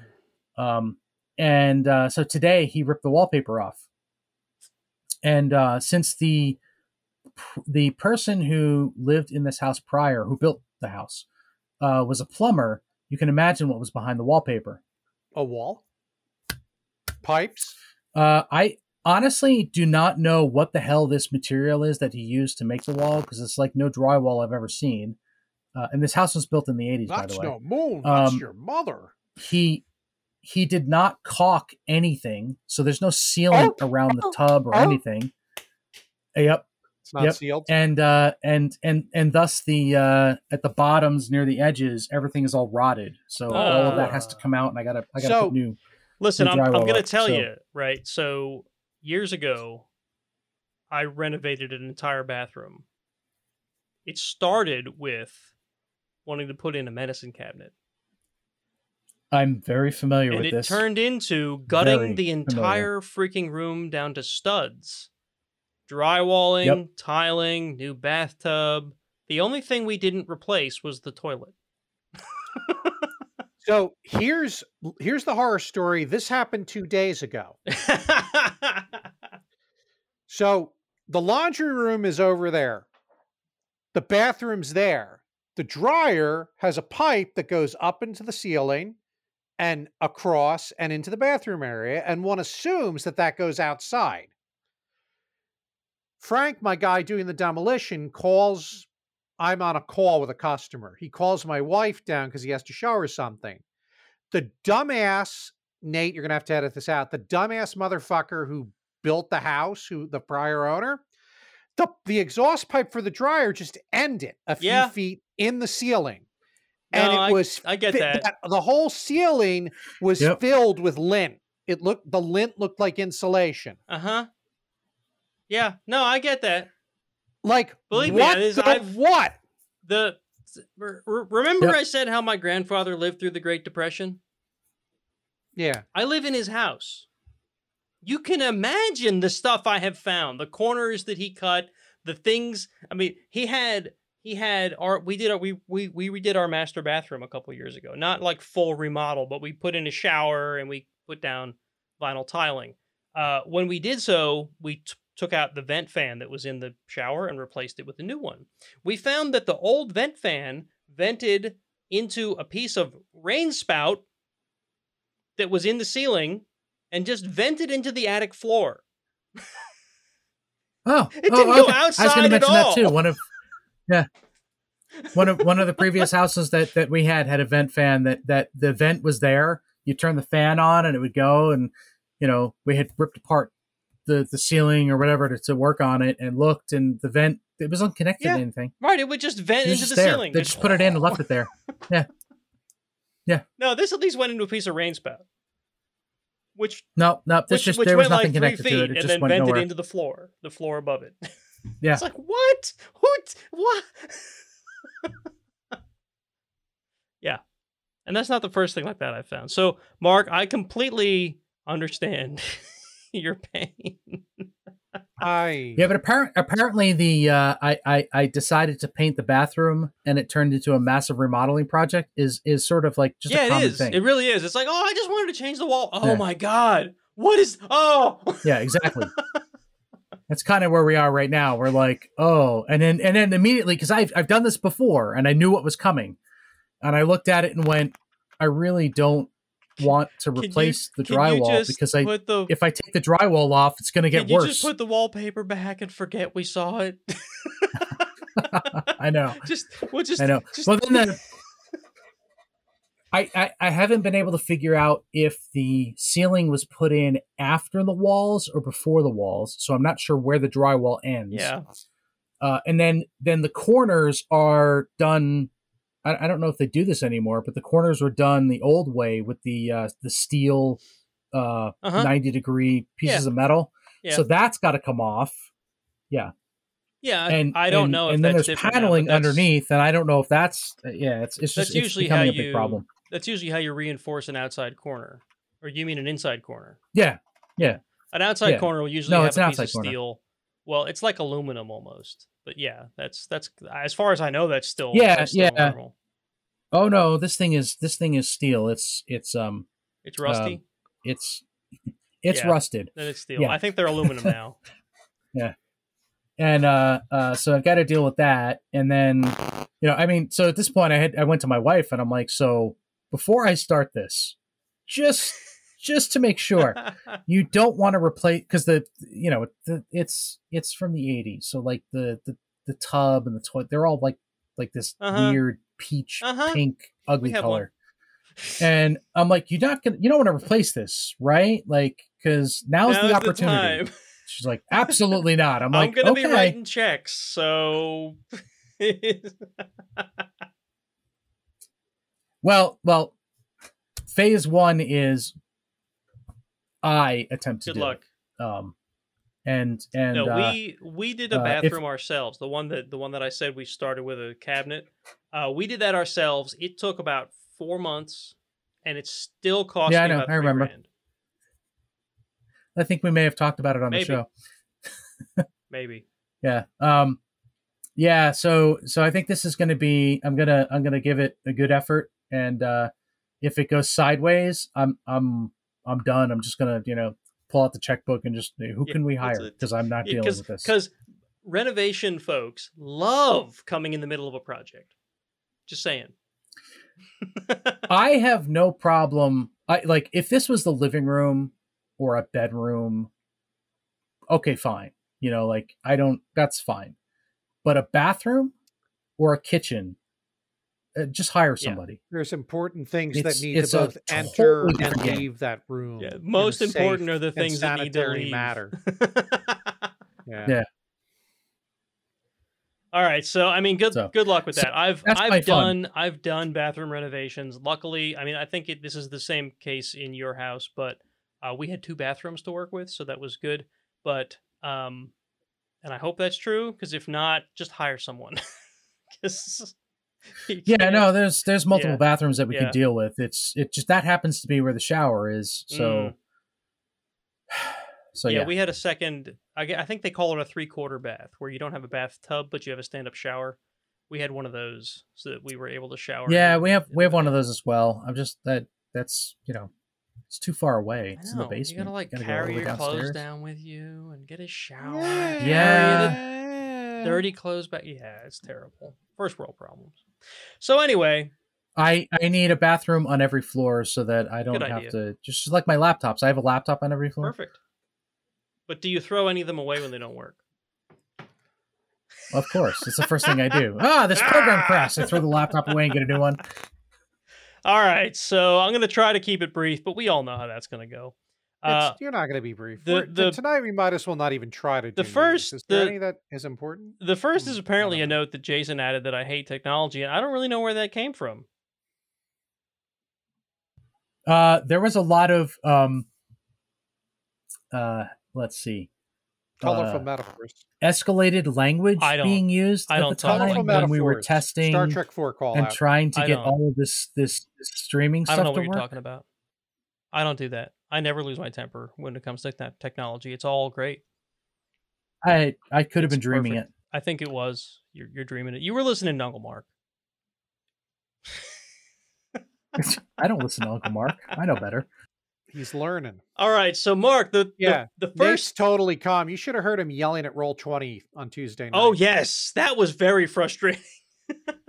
And nothing meanwhile, like- you had Ryan just being Ryan. Nothing You like know. when you're trying to run a freaking game and you can't open the character sheet for the NPC you need to roll for because And you know meanwhile, you had Ryan. roll being 20. Ryan. You have one job. Give me the stuff I need so I can roll the freaking thing. Yes. Reload is your friend. Yep. But reload It didn't. closes it didn't. all the windows you've Yeah. opened up. Yep. And it didn't fix the problem. And it doesn't make Ryan stop being Ryan. Yeah.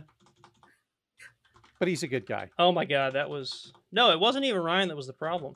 was- Ultimately, It it was was Adam. our friend from Amazon. Yeah. Yeah. Anyway, so there's now a note for Roll20 is not your friend. Roll20 is pretty amazing. It was just having a bad night. It is pretty good. For those of you that have no idea what we're talking about, Uncle Mark We're talking about the runs- Dungeons and the Dragons. Yeah, Uncle Mark runs a D&D campaign on Tuesday nights that I'm part of, and I've needed a break. since I have some experience DMing, although it was 20 years ago, we decided to I'm running a game now while Mark recharges. So, it's When been will I be done recharging? How many- I don't know. How many of your NPCs washed up on shore after rowing their coffins away from oh Ravenloft? God, that wasn't Ravenloft. That was a totally different system. Oh. Remember that was Savage Worlds. Okay. That was Savage Worlds, and he was No, yeah. you drug him there, but he was all screwed up because he was in Ravenloft. Well, he was screwed up because the character I based him on got screwed up in Ravenloft. Yes. Yes. That was fun. That was a fun campaign. Savage Worlds, folks. Day After Ragnarok is a really cool system, I guess. Module? Is it a module? Yeah, I guess it's a module.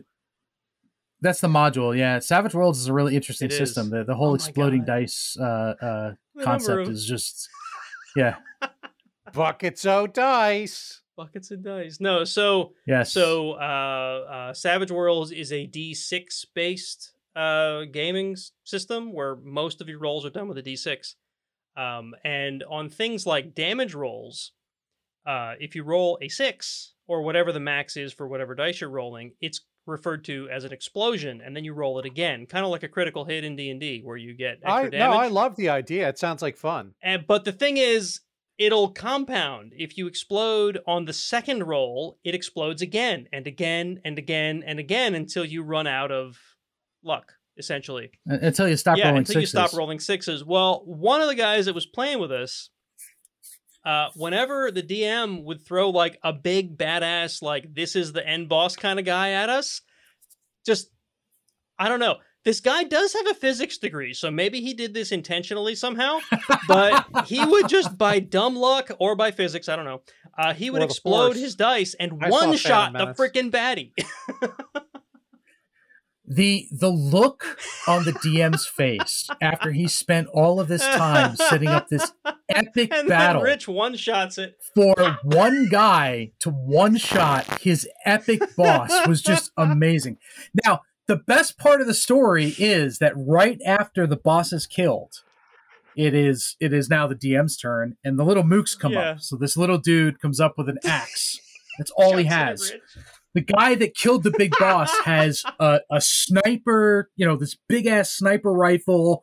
He's like armored to the teeth, like amazing. The mook comes up, and one of the things with the whole exploding dice is it doesn't just work for the players; it works for the DM. So the mook comes running up and throws his axe, because that's the only action he has, and the dice proceed to explode like a dozen times in a row, and he one-shots the player. And it was total RPG karma. You've got the DM who's like crestfallen, and then he one-shots the player, and the player is like, what? It was That's okay. Awesome. The Ship of Nails brought him back with no hair. It was fine. Yes. I gave him a Viking funeral, and the Ship of Nails brought him back. Yes. Good times. Anyway, the thing I'm trying to actually... Nalgafar. Yes, the thing I'm actually trying to talk about, Mark, is something that I think you might be interested in. My wife picked up a board game to play with the family. It's called Pictopia. Mm-hmm. I don't know if you've heard of it or not. Well, I'm about to. It's a Disney game where basically you move throughout a board, and every time you land on a square, you pick up a card, and the card has a question, and there's several different scenarios in which you have to try to answer the question. But all of the... Can you sing your answers? Mark probably could, but all of the answers are based on your knowledge of Disney movies. This would be perfect for you. Now, it's probably a little below the age category of your children, but maybe you want to just pick it up and test your Disney knowledge. I don't know. It's up to you. Maybe. But it's a fun game. It's for ages 7+. Yeah, right. So... 7+. Your kids fall into that range. A little bit. So anyway, it's fun, and I thought you might appreciate it just because... I do appreciate it, because games are awesome. Yeah, it is pretty fun. I don't know if it's because I watch too many Disney movies or not, but if you have children, if you had children grow up during a certain time frame, you had no choice, because you had you have the ability to you had the DVDs running constantly. No, this is before we had kids. Okay. I'll try to give you an out. Okay. Anyway, maybe I was just raised on Disney movies. I don't know what it is. But at any rate, it was kind of a fun game. And if anybody out there has kids that are in the roughly 6 to 10 or 12 range, you might have fun with it too, especially if you like Disney stuff. The other thing I wanted to show is I talked about this open source thermostat a couple weeks ago when we last recorded, and now I have actual thermostat, although it's not in a case yet. So yeah, it's becoming a real thing, right? So here's a bunch of relays that actually control my heating system and whatnot. Obviously this isn't installed yet because I'm still figuring out some integrations. Here's the Raspberry Pi Zero that controls the whole thing. And here's the power supply, which will eventually end up on the board here, just kind of hot glued in place. Here's the temperature sensor and stuff. So yeah, it's getting there. It's pretty cool. I'm kind of excited to get this working. At the moment, it's not going so well, but we'll hope. Yes, Jay Scar, I got the new display. I like that the brains, the Raspberry Pi Zero, is the smallest. It really component. is. It really is. And honestly, the reason they picked a Raspberry Pi Zero is because they based the whole thing on a different home automation system called OpenHab, and the Pi Zero runs OpenHab. So the idea behind the Hestia Pi, which is what this thing's called, is that it's not just a thermostat. You can actually use this as the home automation hub, right? I don't need it for that because I use Home Assistant for that stuff, and that's what I'll talk about next, which hopefully, again, will be brief. But, so I'm trying to integrate this thing with Home Assistant, and I'm getting close, but I don't know if it's going to be successful or not. So I need 4 of these things, so I have not purchased the parts to build the rest because I need to make sure it works first. So that's where I am with that. And the other thing is, you guys might remember when we had Avri on, he was talking about these ESP8266 controllers that come in certain home automation products that you can purchase that can then be reflashed with Tasmota, or you can buy them directly and build your own stuff. And then he also told us at the end of his little thing about Home Assistant that you should totally avoid Home Assistant because it will consume your life after you've installed it and set it up. He's right. This is a dimmer switch that I purchased that I've recently gone through the effort of flashing with Tasmota. So this is going to go in my dining room and be controlled with Home Assistant. The maybe you can't see it on the camera, but I used to just have the one light in the corner. I now have two lights. There's a light bulb over there running Tasmota because I just can't stop. So it's going well, and eventually I'm going to have to be checked into some kind of a rehab program, I think. Just saying. No doubt. Or hackers can invade your house and just take over everything. Yeah, every one of these that I set up, I'm terrified. So I'm currently at the point where I've proven that things work. Now I'm going to start figuring out how do I make them work and also be secure. Because we'll call this the what's the word I'm looking for? The test phase, I guess, or the proof of concept, right? So things are working. Now I need to figure out how to make them all good and secure. And there are ways to secure things, right? So I'm going to work on that. Are you using Ansible to control your lights yet? No, not yet. I don't really need to because Home Assistant does it. Maybe I can use Ansible to control Home Assistant to control the lights. That'd be great. Is there a Home Assistant module for Ansible? Can write one. I could. You just need to know some Python, yo. There's just the next step in this whole thing is now I'm going to automate the automation with an automation tool. And then I'll have the automation tool write its own automation. And then it becomes sentient. Then that's how you get the Skynet garbage. That's how we get Skynet. They never learn. We finally. always invent Skynet over and over again. Yeah. Well, we haven't gotten there yet, which is a good thing. No, and if my Roomba's any indication, we're in no immediate danger of the robots ever taking over. You're probably right.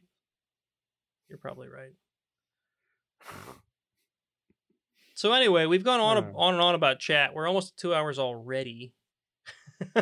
Let's go ahead and at least cover some news. What do you think? Yeah, whatever you want, man. All We right, started late anyway. Yeah, we do. Are you a fan of the Iron Sysadmin podcast?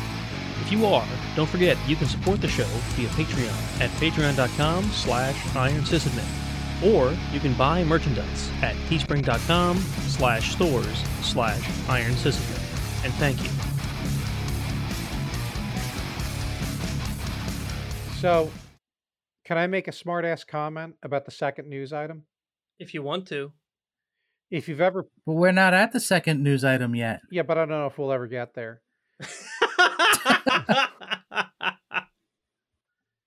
All right.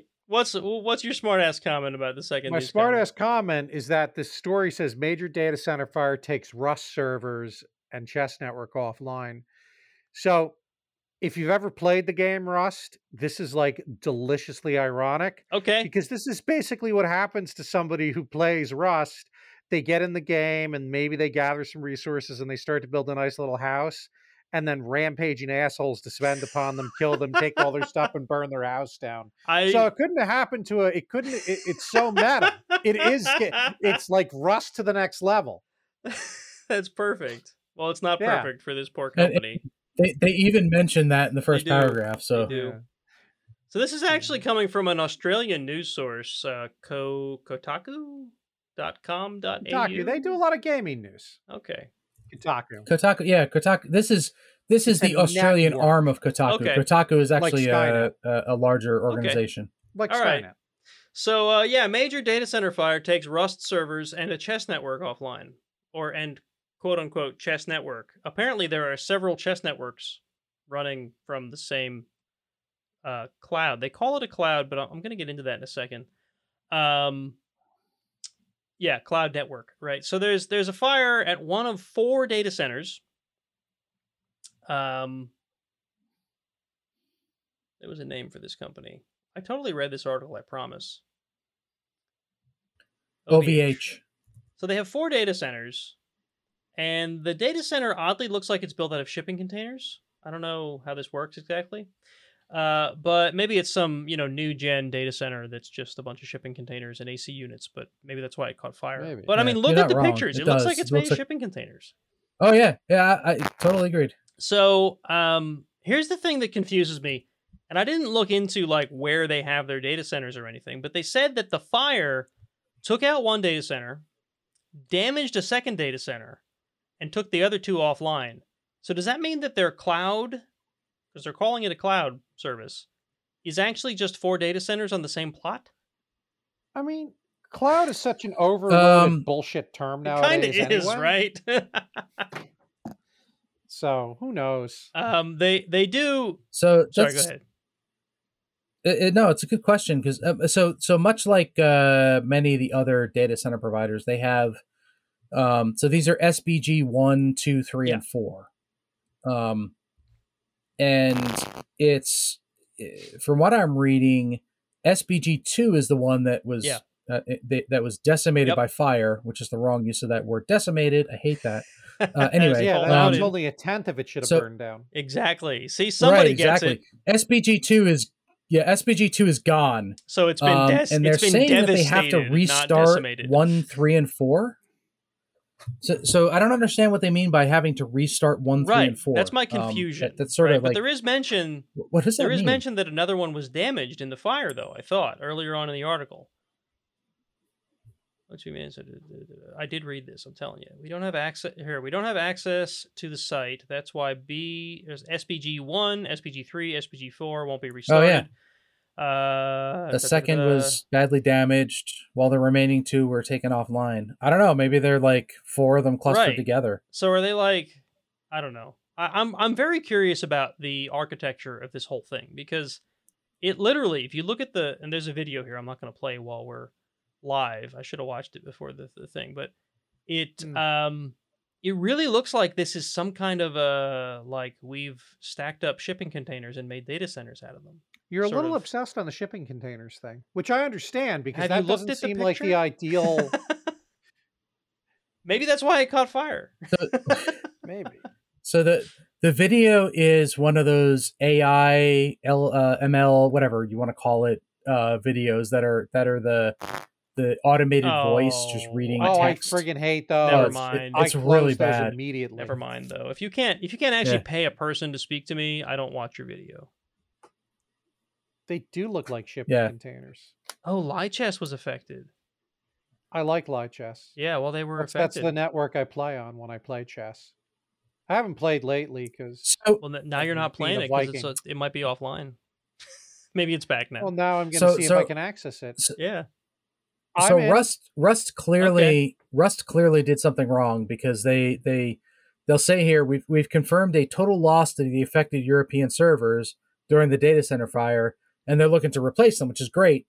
Data will be unable to be restored. I don't know. Somebody screwed up their disaster They recovery. called out later in the article that their systems team was able to restore up to the last 24 hours of data. For it to be the full Rust experience, the first scenario was much more accurate. Where they didn't back Where up the they data. lose all their data. Oh. Yeah. Okay. That would be the full Rust experience. Yeah, so maybe the data they're talking about is the 24 hours or whatever that they lost. Yeah, I don't see anything about that, but okay, sure. Yeah, all game progress is reset Hang on. according to the Rust posts. Well, whatever, it's a video game. Who cares? Nah. Nah. Have you ever met some of these gamers? Some of these crazy I am one gamers, of those gamers. right? I mean, that can be a big deal. I remember I reading get this. it. I'm I trying mean, to if I- find the... I'd be mad if I actually have a nightly script that shuts down my Valheim servers, copies the world data to my filer, and that then gets synced up to Google. So I have like the on-site backup and the off-site backup. Oh, Yep, 3, 2, hold 1. on. They were talking about the Lichess data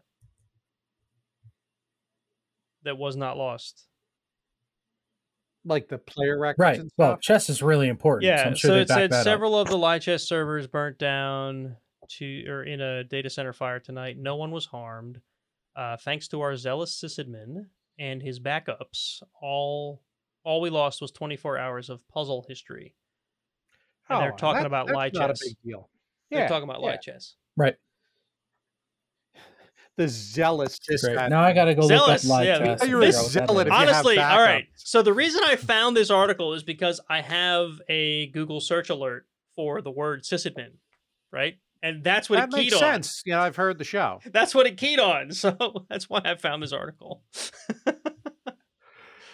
All right. Anyway. Oh boy. So we have more news. Let me think here. Let's pick one more of these. What do you think? Oh, we got to talk about the Google Pay one, just because I want to hear Mark complain about it. But there's also this one about code signing. What do you guys think? Google Pay and spying on people, or code signing? Code signing. Let's see what's up with that. Yeah, let's go code signing. Because we know Google is a bunch of dicks. Yeah. All right, well, let's okay. see. So quick summary: Google Pay, which maybe you've heard of, is just payment service from Google. Apparently, so far they have not used any of your data for like advertising and monetization purposes. So far, right? So in India, they're already starting to roll out a program to start monetizing your payment data. How do you monetize someone's payment data? I guess they're going to mine it based on like buying habits and whatnot. I don't know. They don't go into that kind of detail, but they say that there's a new update coming to Google Pay, which is basically going to say like, hey, will you opt into this thing that makes us money, please? So if you're in India and use Google Pay, you should know that. Anyway. I in theory have Crapple Pay, but I only use it for a handful of use cases. So I used to use Google Pay just because I could do contactless payment at terminals that accept Google and Apple Pay, or Right, that way you don't have to touch other people's germs and shit. Right, and I don't have to actually pull out my credit card and have people, possibly like touch your credit card with their germs and shit. Well, it's not just a germ thing; it's a security thing, right? No, I get you. If the card never leaves my wallet, they can't see the number. If I'm not swiping it, they can't. Because I know these assholes aren't washing their hands after using the bathroom, even though the sign says all employees must. You're right.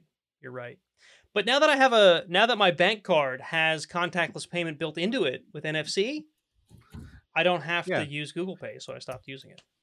So you can be less monetized. Right. Anyway, apparently Google Pay's changing something. Anyway. I guess we are. I saw a bunch of complaining about Google Pay changes and what they're doing. I don't use it, so I haven't been paying attention. They keep advertising at me that they want to be more of a financial app. Like, not just a more payment. More of you. They want to take more of you. Not just a mechanism for payment, but they want to be like a personal finance app, right? They're like, oh, you can do your budgeting through Google Pay. Like, I don't know if I want to do that. Thank you. What? They're just like they do with your mail, all they're gonna do is look at the metadata, which means that it's gonna mine the entire thing, and then they're gonna serve you advertisements based on what's in your finances. So since we're talking about it anyway, the Google Pay article is from TechCrunch. It's in the show notes. You guys can go read it if you want to. But the article we were really going to talk about is from Tech Republic, not TechCrunch, even though they're similar. A new Linux Foundation open source signing tool could make software supply chains universal. Secure software supply. Did I say secure? Could make secure software supply chains universal. And I'm the one drinking all the bourbon. Yeah, but it was a couple of fingers. I had a pretty strong beer. All right, that's like 11%, and I drank the whole thing in the first half of the show.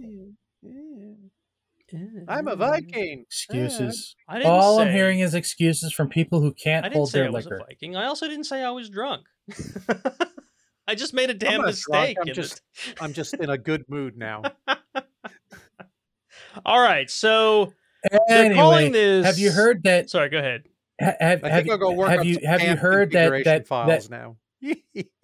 Have you heard that signing your software is going to make supply chain attacks impossible? Totally impossible. Bullshit. Right. Sorry. So the idea here is that they want to make it easier to sign. More resilient.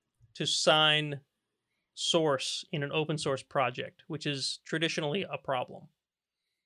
It's at least that's the way the article presents it. I've never committed code to an open source project. I don't really know how that half of it works, but I can imagine it would be a problem since the code is in fact open and you could have contributions from lots of people.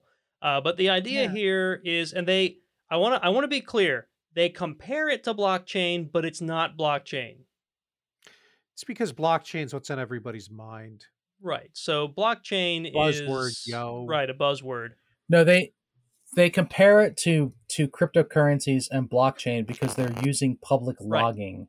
Mm-hmm. So it's they're signing it. It's a cryptographic signature in a public log. Now I haven't looked at it, but you basically just described blockchain. Yeah, but it's not the.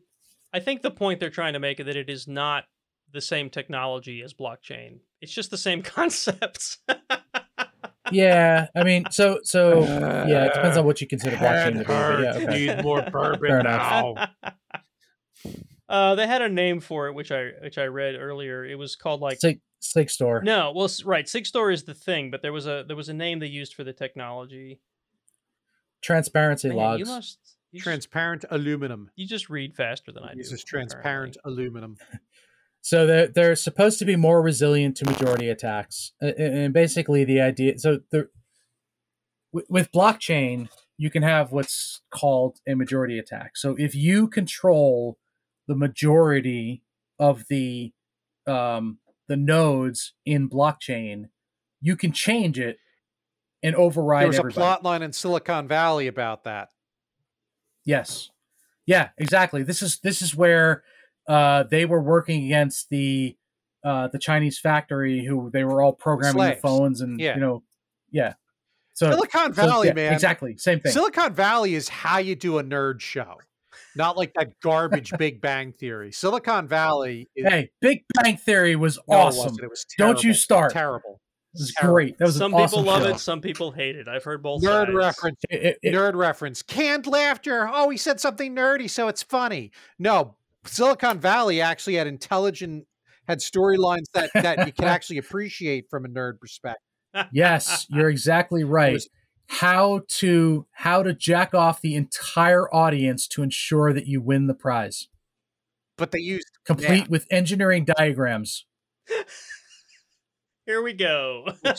which led to the compression algorithm. Now, yes, I mean it was great. I enjoyed every minute of it. Not only do we have a fight, anyway, not only do we have a fight over what show is better, it's a nerd fight over what show is better. Silicon Valley, so much better than the big crap Bang Theory. Yes, Mr. Robot is the best. Thank you, J-Scar. And Mr. Robot also has no laugh track, so it scores points for that. Right. Mr. Robot fell off the cliff on season. I haven't seen past season 3. Third season, whatever season it was, where it didn't actually all happen. It was all in his head. It was such nonsense. Yeah. Wasn't that the first season? Okay. Spoilers. Halt. Yeah. So and Catch Fire was also a good one, I thought. Halt and Catch Fire was amazing. Yes. I will not fight with Jason about that because it was just awesome. I don't know how old you are, but I'm old enough to actually remember that shit live. That's what I loved about it, right? So these are like things that actually happened in computing history, but they were just like the names were changed, right? It was close enough. Right. Basically. It was close enough. It was dramatized and the names were changed. But I thought it was really cool. And it was cool. And no, the same person did not do all of those things. That was the thing, right? They made the same guy go through the whole... But the overall look and feel and it was good. I thought it was good. They tapped into it really well. Yeah. So anyway, blockchain. Oh, right. Blockchain and this code signing. And we're talking about an article. So I don't know. I don't actually know a whole lot about transparency logs, but it sounds like it's sort of the same, but overcomes some of these problems. Yeah. Now, this article says that transparency logs are more mature. And if that's the case, why didn't blockchain use it? Because blockchain has major problems with that stuff. I don't know. You'll probably never see a majority attack. Why didn't we land on HD DVD, and why didn't we land on Betamax? Because it's the same reason that like guidance, like with the pandemic, why has guidance changed? Because you learn more, you learn how to do shit better. Yeah. New facts present themselves, and with software and open source, you get new ideas injected in, and you're like, oh yeah, that was friggin' obvious. Why didn't we think of that? Right. That's the way technology works. You figure out new ways to do stuff. So this thing is apparently designed to help people cryptographically sign open source projects. Is it specifically source code, or is it the releases, or both? I would say I'm not even sure. I would say probably both. Because but it's part of certain security standards, is making sure that you've got the proper versions of RPMs installed, from a binary perspective. Like, so like when a major vendor like Red Hat or Novell or Oracle, when they release RPMs, they have the signing, the checksums and the signings that verify that this was indeed compiled by us, and it's not a bad player that's been injected. Right. And what this is doing is quote unquote solving the problem of doing that. And it's not that this stuff is hard. It's that you have to set it up to do it. And people are lazy. People are lazy. Very lazy. Yep. Right? Absolutely. So if you download, raise your hand if you download a targz file from an open source repository and check the checksum. Right. That's what I thought. Now, raise your hand if Yum checks the checksum for you when it downloads it. Oh, yes, it does, because that's what it's designed to do and why everybody uses that. Right. So, you can turn that off, though. You can turn off GPG. Yeah, you can. You can. So the thing here is, but that's an extra step. This is a classic case of, like, I want to get my thing done. Right? In this case, that thing is coded. Yes. Right? Security checksums and GPG keys and whatever are extra things I have to think about. And all I really want to do is get my thing done. Right. And some open source projects probably are very grateful for the code that people are writing. So they're not going to like reject them just because they're not following all of these signing guidelines. Yep. And I'm not saying this is a bad thing. I'm just pointing out that it's just an automation of a thing that already exists. So what I'm saying is making that easier, making it more automated, making it a thing that's easier to just not have to think about and it just happens is a good thing, right? Right.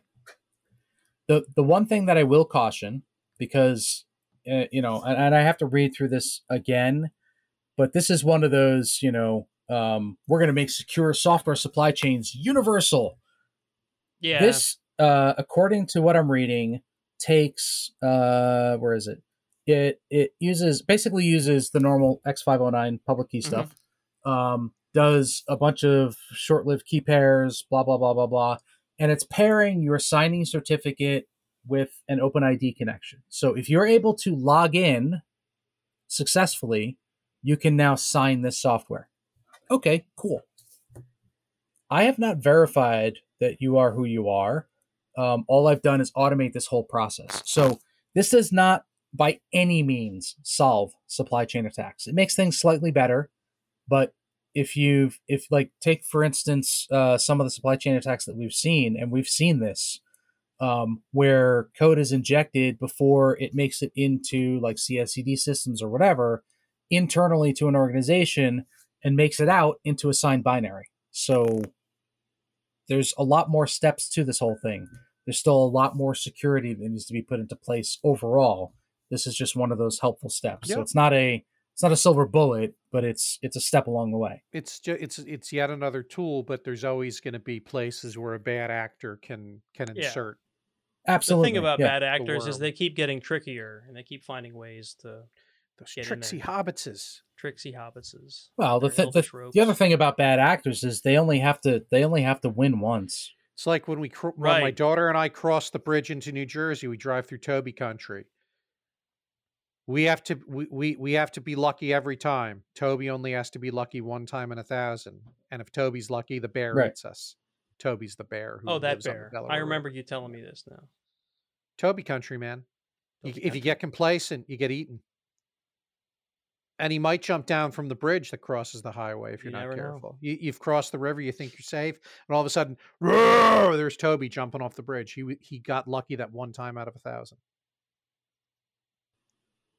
Am I saying Toby's a hacker inserting malicious code?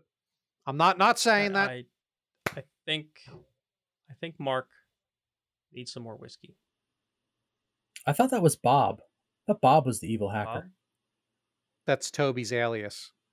Toby. It's my buddy Bob. Bob. You know, your buddy Bob. He's the guy who's doing all the hacking and the illegal stuff. It's never you. It's always Bob. Oh, right. Absolutely. Bob's Yes. the guy that finds me movies online too. Yes, he's also your uncle. Bob's your uncle. And with that, folks, I think we're done for tonight. We've gone to Toby Country and Bob's your uncle. We've gone many weird places. Thanks, I think, for anyone who stuck with us this long. Remember, if you want to watch us, still here because he's talking about Bob. Jay Scar is still here talking about Bob. Thank you for hanging out, Jay Scar. We'll have to have you on again because you were wicked fun. Yeah, that was fun. All right. So remember, folks, you can watch us live when we do this crap if you really want to. And you can do that on the second and fourth Thursday, roughly, of every month. You should go and find us on YouTube or Twitch to do so. Links for that are in the show notes. You can also find us on the social medias, both Twitter and Facebook. Just look for Iron Sysadmin. If you want to join our Discord community, hang on. Discord! Come on. Discord! I suppose I could just say that instead of hitting the button. It is me that said it after all. No! So, right, if you want to join our Discord community, there's also a link for that in the show notes. Yay. That's on the other board. I can't switch. Yay! It's not quick enough to get back to the other. Yay! Mark is distracting me. So that you got to do all that filler content in between before you can push the button. Yeah, right. You got to just keep talking until I can find the, the whatever and the stuff and the. Oh boy. It's next. So to the anyway, thing, folks, it's next to the thingamajig. Thanks for tuning in tonight. Thanks for hanging out until. I mean, if you're hearing this, it means you have a lot of patience, and we appreciate that. Remember, if you want to support the show, you can do so via Patreon. I talked earlier about the new tiers. You should go back and listen to it again if you've forgotten already, because that was like an hour and 10 minutes ago. But yeah, thanks for listening. Thanks for watching, whatever you're doing, and we'll catch you in the next show. You guys got any final thoughts? That's your final thoughts? That's mean, it. Keep on trucking, yo. It's not even like good night, thank you. It's Good night, thank you. You know what? I am super happy with the shift in weather we've had the last few days. I know it's going to get a little chilly again, but it's been a nice little pleasant, warmer days. Kind of needed that because January and February was a rough row sometimes. They were dreary. It was 70 degrees out today, and I'm very confused. I actually wore shorts. I walked outside with my coat on. You're like, because I had to go out, sucks, it's hot. and I went, "What the hell? What happened?" I was very There's confused. Still snow on the ground. Yeah, not much anymore. Yeah, a good bit too. I've got a pile of snow that's probably about 1.5 feet tall. So yeah, most of my snow. Totally lost. All right, folks. Now you've got a weather report from Pennsylvania. So thank you again for watching, and I think we're going to call it. So good night, everybody, and we'll catch you next time.